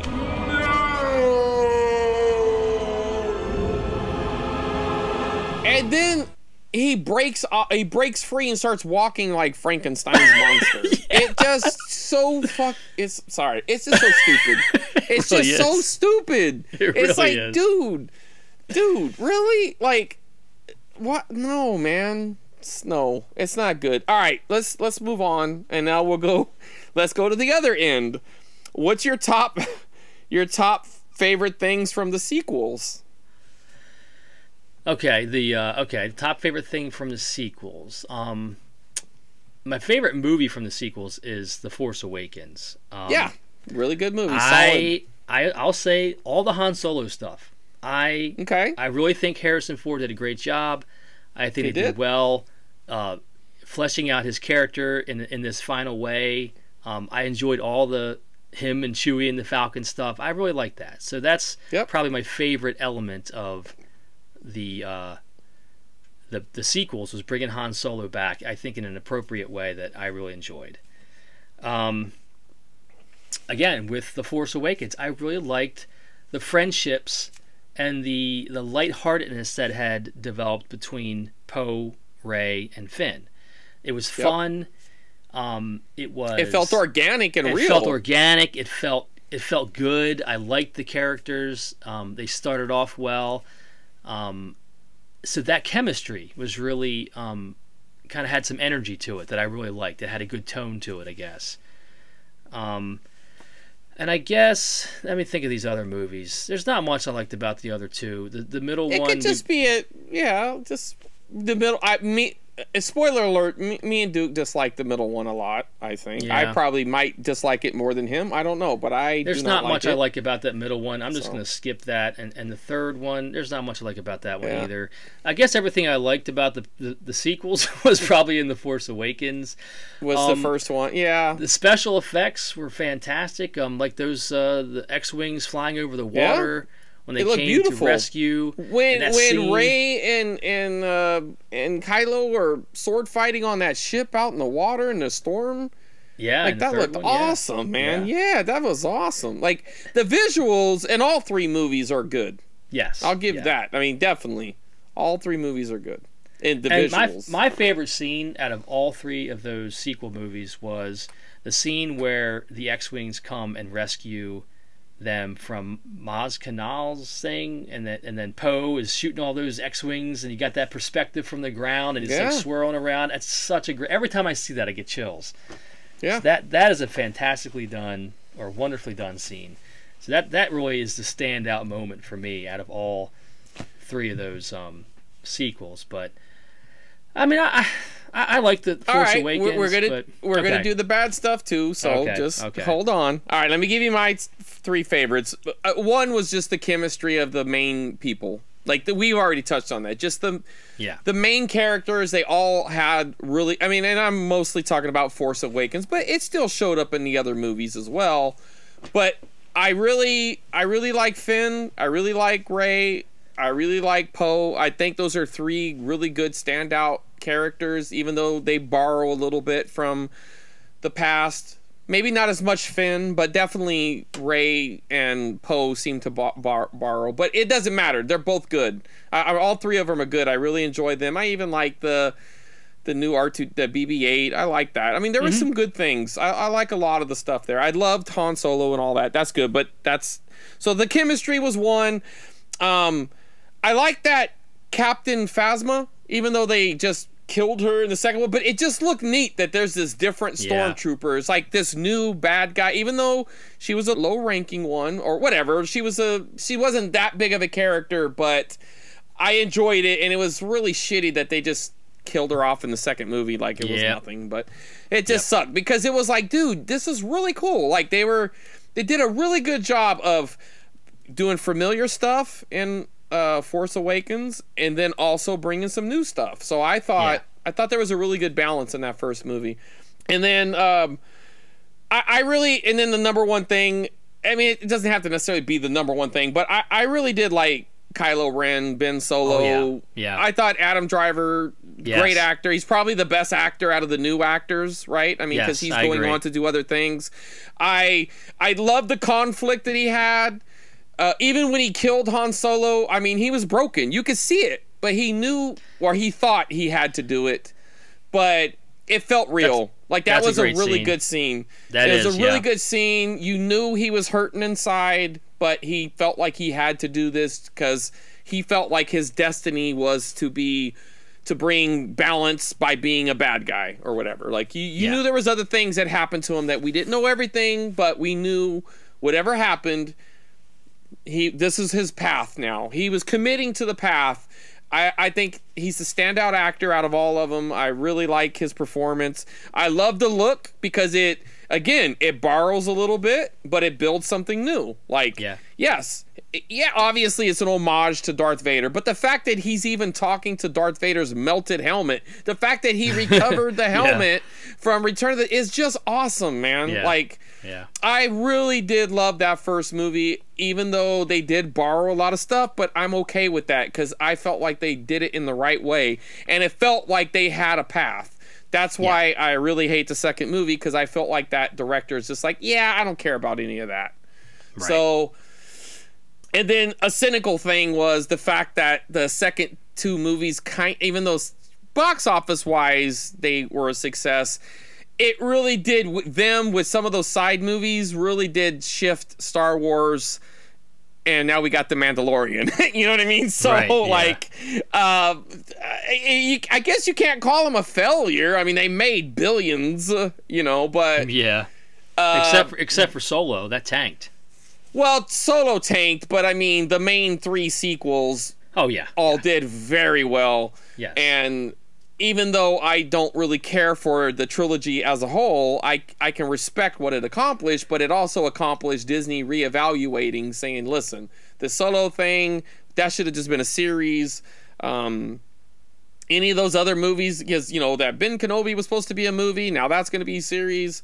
There was supposed to be a Boba Fett movie, kind of became The Mandalorian. Now we're going to have a Boba Fett series. So whatever they did to get to where we're at now, I appreciate. Right. So now let's go to the 3 worst stuff. Let me start this one, okay? Yeah. So I hate all these equally. The flying Leia thing was just stupid. It was just so stupid. They should have just killed her there because it would have mattered. You know what I mean? Like, I understand they still had some plans for Carrie Fisher, and her death kind of altered that, but I'm just gonna, and I hate to be this way, but I just didn't think her performance was good at all in any of it. So if they would have just got rid of her, I think it would have just been like, you know, I don't know. Listen, I'm not George or whoever. I'm not those guys, but I could be a armchair quarterback, and the second I saw Leia on screen, I was like, she looks bad. And her acting isn't that good, and I felt bad because I like Carrie Fisher, but I just didn't like her performance, and they should have just killed her there. And her, like, levitating or pulling herself, whatever, however, I've heard people try to explain to me why it's not as stupid as it is. But let me tell you this. I've seen every Star Wars movie in the movie theaters, okay? And all of them have had oohs and ahs, and all of them have had laughter, but I've never heard one have laughter in a spot where it's not supposed to be, except that scene. Exactly. When she did that floating thing, I heard people laugh. I turned to the person I turned, and I was like, we both looked at each other. It was like, that was the dumbest fucking thing, or sorry, that's the dumbest thing I ever seen. That was stupid. It took me out of the movie, and it never got me back. That stupid, it started bad with we talked a little bit about this before the show, but him, like, Poe putting the guy on hold or saying he was on hold. It was just dumb, man. Like, the forced humor in that movie was just bad. Yes. And I hated it.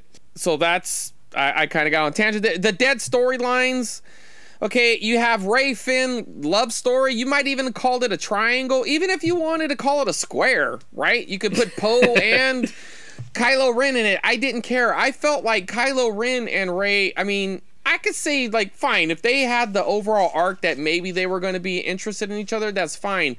But it started off with, there was like this intense bond between Rey and Finn. Yeah. And by the end of the movie, it's like, oh, hey, how are you doing?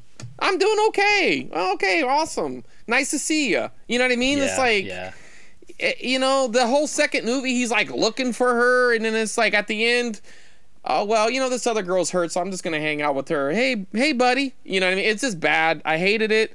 The Snoke, you have this big bad in Snoke. Nah, he's nothing. Let's just kill him. It's nothing. Rey, who's her parents? Nobody cares. You know what I mean? Like, what? Yeah. Why? You know what I mean? Like, just so many dead storylines just for the sake of the fact that at the beginning of the movie was just like an FU, like Luke Skywalker sees us, he just throws the lights. What are you even doing here? Like, I didn't really hate it overall, but it was just one of those things where it was basically like, what's his name? Something Johnson, whatever his name is. Ryan It was Johnson. almost like him, Ryan Johnson. It's almost like him saying, yeah, you know, all that stuff was interesting, but I don't care. I'm going to make my own movie. And it's like, if you want to make your own movie, just make your own movie. Just don't take all the interesting storylines that they built to this moment and then just say, nah, I'm just going to make a completely different movie.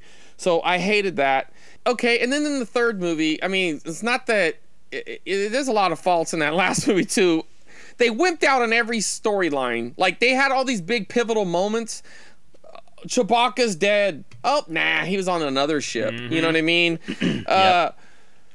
You know, Rey's dead. Nope, I can give her my life force and bring her back. You know what I mean? And then, of course, you know... Ben dies. I'm gonna go ahead and keep my life force. Like, why didn't she just give? Why couldn't they just kept swapping it back and forth until they evened it out? I don't know. I really don't know how the life force worked, but it did seem like they could just keep doing that, right? Yeah. And then C-3PO's death. It's like, oh no, we're just gonna use like like when your computer used to get a virus, but you can go back to you could go back to a date where it was working properly. You know what I mean? Like, I forgot what that was called, but you could like reset your computer back to last March. Restore, Yeah, you can do it. We'll just go back to that's all they did. And it was like 2 weeks ago. You know what I mean? It's like, so there was no sacrifice at all. None. Not from the good guys. You know what I mean? Like, I guess the only real sacrifice was Kylo Ren at the end. I mean, he made a sacrifice, but of course he's the best actor. Of course he's going to do it. He probably fought for it. But, right. So anyways, go ahead. What do you got, man? Well, I guess my number one complaint about the sequels was, here you have the biggest franchise in history, and they didn't have a plan. Like you're talking about, overall, they started out something with the first movie. They put all these little things in there. They had something going. They hired a new director, and for whatever reason, they gave him it seems like they gave him full control over what direction this middle movie was going to go. Whatever he wanted to do. Yeah. And it's like, why would you do that? So nobody liked what he did, and then they bring the first director back who had to He's scrambling. Yeah, and you can totally tell that they had to. There was no way that Palpatine was supposed to be in. No, I don't think so either. I think that was a complete Hail Mary. They just. Oh, but what, you didn't like the Force Skype? You didn't like that? Yeah. They're just talking via Force Skype. You didn't like that? That didn't. Yeah. You didn't like that, huh? You know what I mean? Yeah, exactly. It's just stupid. And just the fact that they didn't have, unlike look at Marvel did. They did something in cinema history that was unprecedented. They planned out this enormous thing over like a decade or so. Yeah, 10 years movies. Or whatever. It was so impressive how, some stinkers here and there, sure, but overall. But they stuck the landing, though. They stuck the landing. What they did was amazing. How they tied all these movies together. They did a really good job with it. They had a big old plan in place, and they stuck to it, and it worked. And here you got 3 movies, and they couldn't do it with 3 movies. They just were, it was a mess after the first one. They didn't know what to do. I blame that on all these producers. You got Kathleen Kennedy, who's overseeing all of this, I guess, and she allowed this to happen. This was under her watch, right? Yep. So that's my biggest gripe, is they didn't really have this all planned out like they should. They should have had all this, like the first 3 movies, they should have had planned out and loosely written as to what they wanted to happen from the beginning. But it seems they didn't do that. No, I think it's pretty obvious that. I feel like JJ should have fought hard. I don't know what the deal was. I don't know if it was timing, his contract, or what. But man, I wish he would have just. Something would have happened where he could have just had all 3 movies. Even though the original didn't have all the same director, but somehow it worked, right? Well, I mean, Lucas the original was 3... producing. Lucas oversaw and produced all 3 of those. They were his movies, Right. And this you had a team of producers that were only looking at probably money and stuff. They weren't as invested in the artistic endeavors of the films, I guess, as much as like a George Lucas would have been, because that's his baby. That's his stuff. Was his meal ticket. Right. So they screwed up with that. Most of my gripes are going to be with that middle movie like yours. I didn't like... Well, I'll give one to the first one. I didn't like how you have yet another Death Star to blow up. That was like, oh, come on. You couldn't come up with something else? Yeah, I mean, that was the rehashing. They definitely borrowed a lot. It starts on a desert planet. With, there's a lot of things that got recycled in that movie. But at least it felt like it was going somewhere. You know what I mean? Yeah.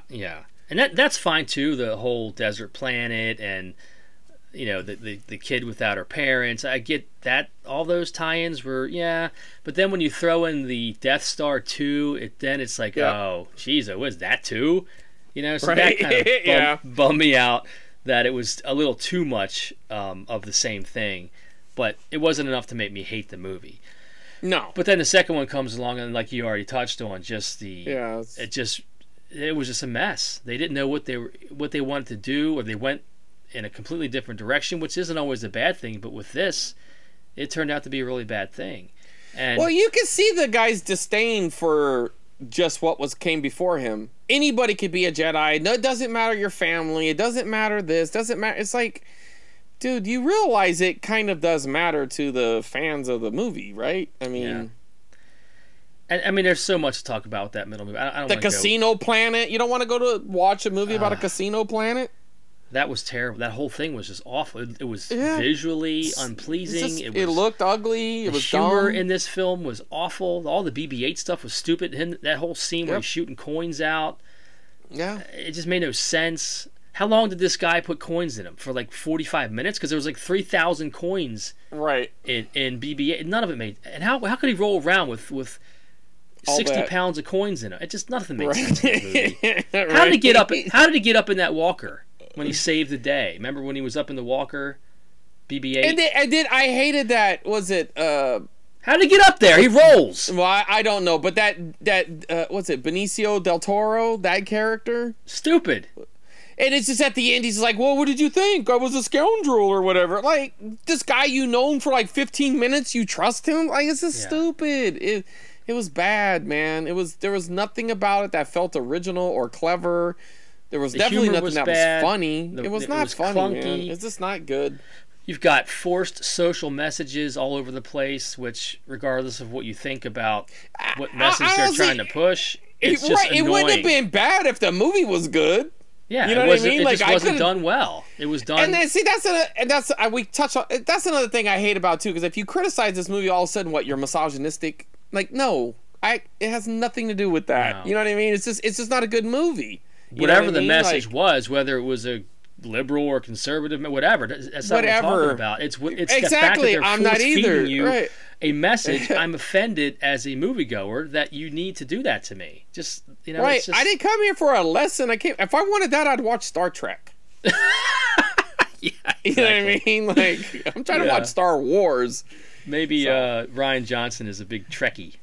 Or Trekker. He needs to be doing their movies. That's fine with me. And then I guess to throw one more thing, just with the third movie, the whole trying to fix the second movie. They spent half the movie trying to fix the second movie, and it just kind of ruined the third movie too. So it was just a big mess. It did. Well, the third movie's not good, and I won't defend it. It's not good, but I don't think the third movie would have been necessary to try to do what it did had it not been for the second movie. Yeah, we don't know what that third movie. It would have been probably more completely like The Force different. Awakens. It probably would have been better because they wouldn't have to spend so much time redoing. I mean, Kylo Ren could have ended up being the ultimate bad guy, and then at the end, if they wanted to redeem him, that would have been fine. Like, I wouldn't have mind that. Like, if Snoke was supposed to be the Emperor in like, not the literal Emperor clone, but just like the new Emperor, and he was supposed to be the new Darth Vader, that's fine. I didn't mind the recycling of it as long as it's done well, and it felt like the first movie it was done well. Everything after that, it was just like, I don't know, man. And I tried watching, and I just, for anybody who's listening at this point, and we've been rambling here, but I tried watching it, The Last Jedi, yesterday.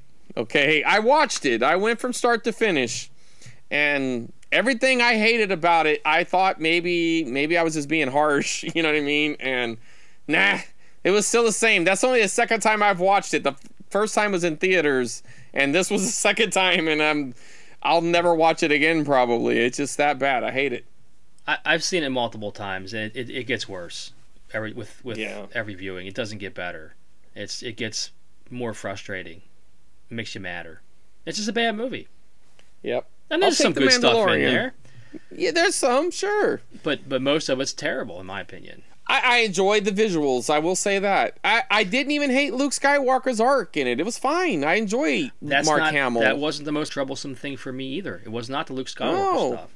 I didn't even mind it. I actually liked him on this little hermit island, and I enjoyed those scenes. There was some things I enjoyed. I just hated what it ended up doing to the ultimately, because it was just like these wasted movies. And now they gotta kind of like, I don't know what they're gonna do in the future, because I mean now they're kind of going back to the past with the Mandalorian, and everything else is going backwards. At some point they're gonna run out of backwards. They're gonna have to go forward again. Yeah, we'll see. We'll see what they do. I think they're taking a long break, and they're gonna let things breathe a little bit. Right. And they're gonna reassess what their plans are for major motion pictures, for sure. That and Attack of the Clones, we can just forget they ever happened. You know, it's ironic. The best original trilogy was the middle film. Yes. And the worst of the sequels and the prequels was the middle film. Right. And then the best of the sequels was the first film, and the best of the prequels, I think, is the third film. Yes, I agree. So it's weird. I don't know what the mathematic formula is there, but there's something there.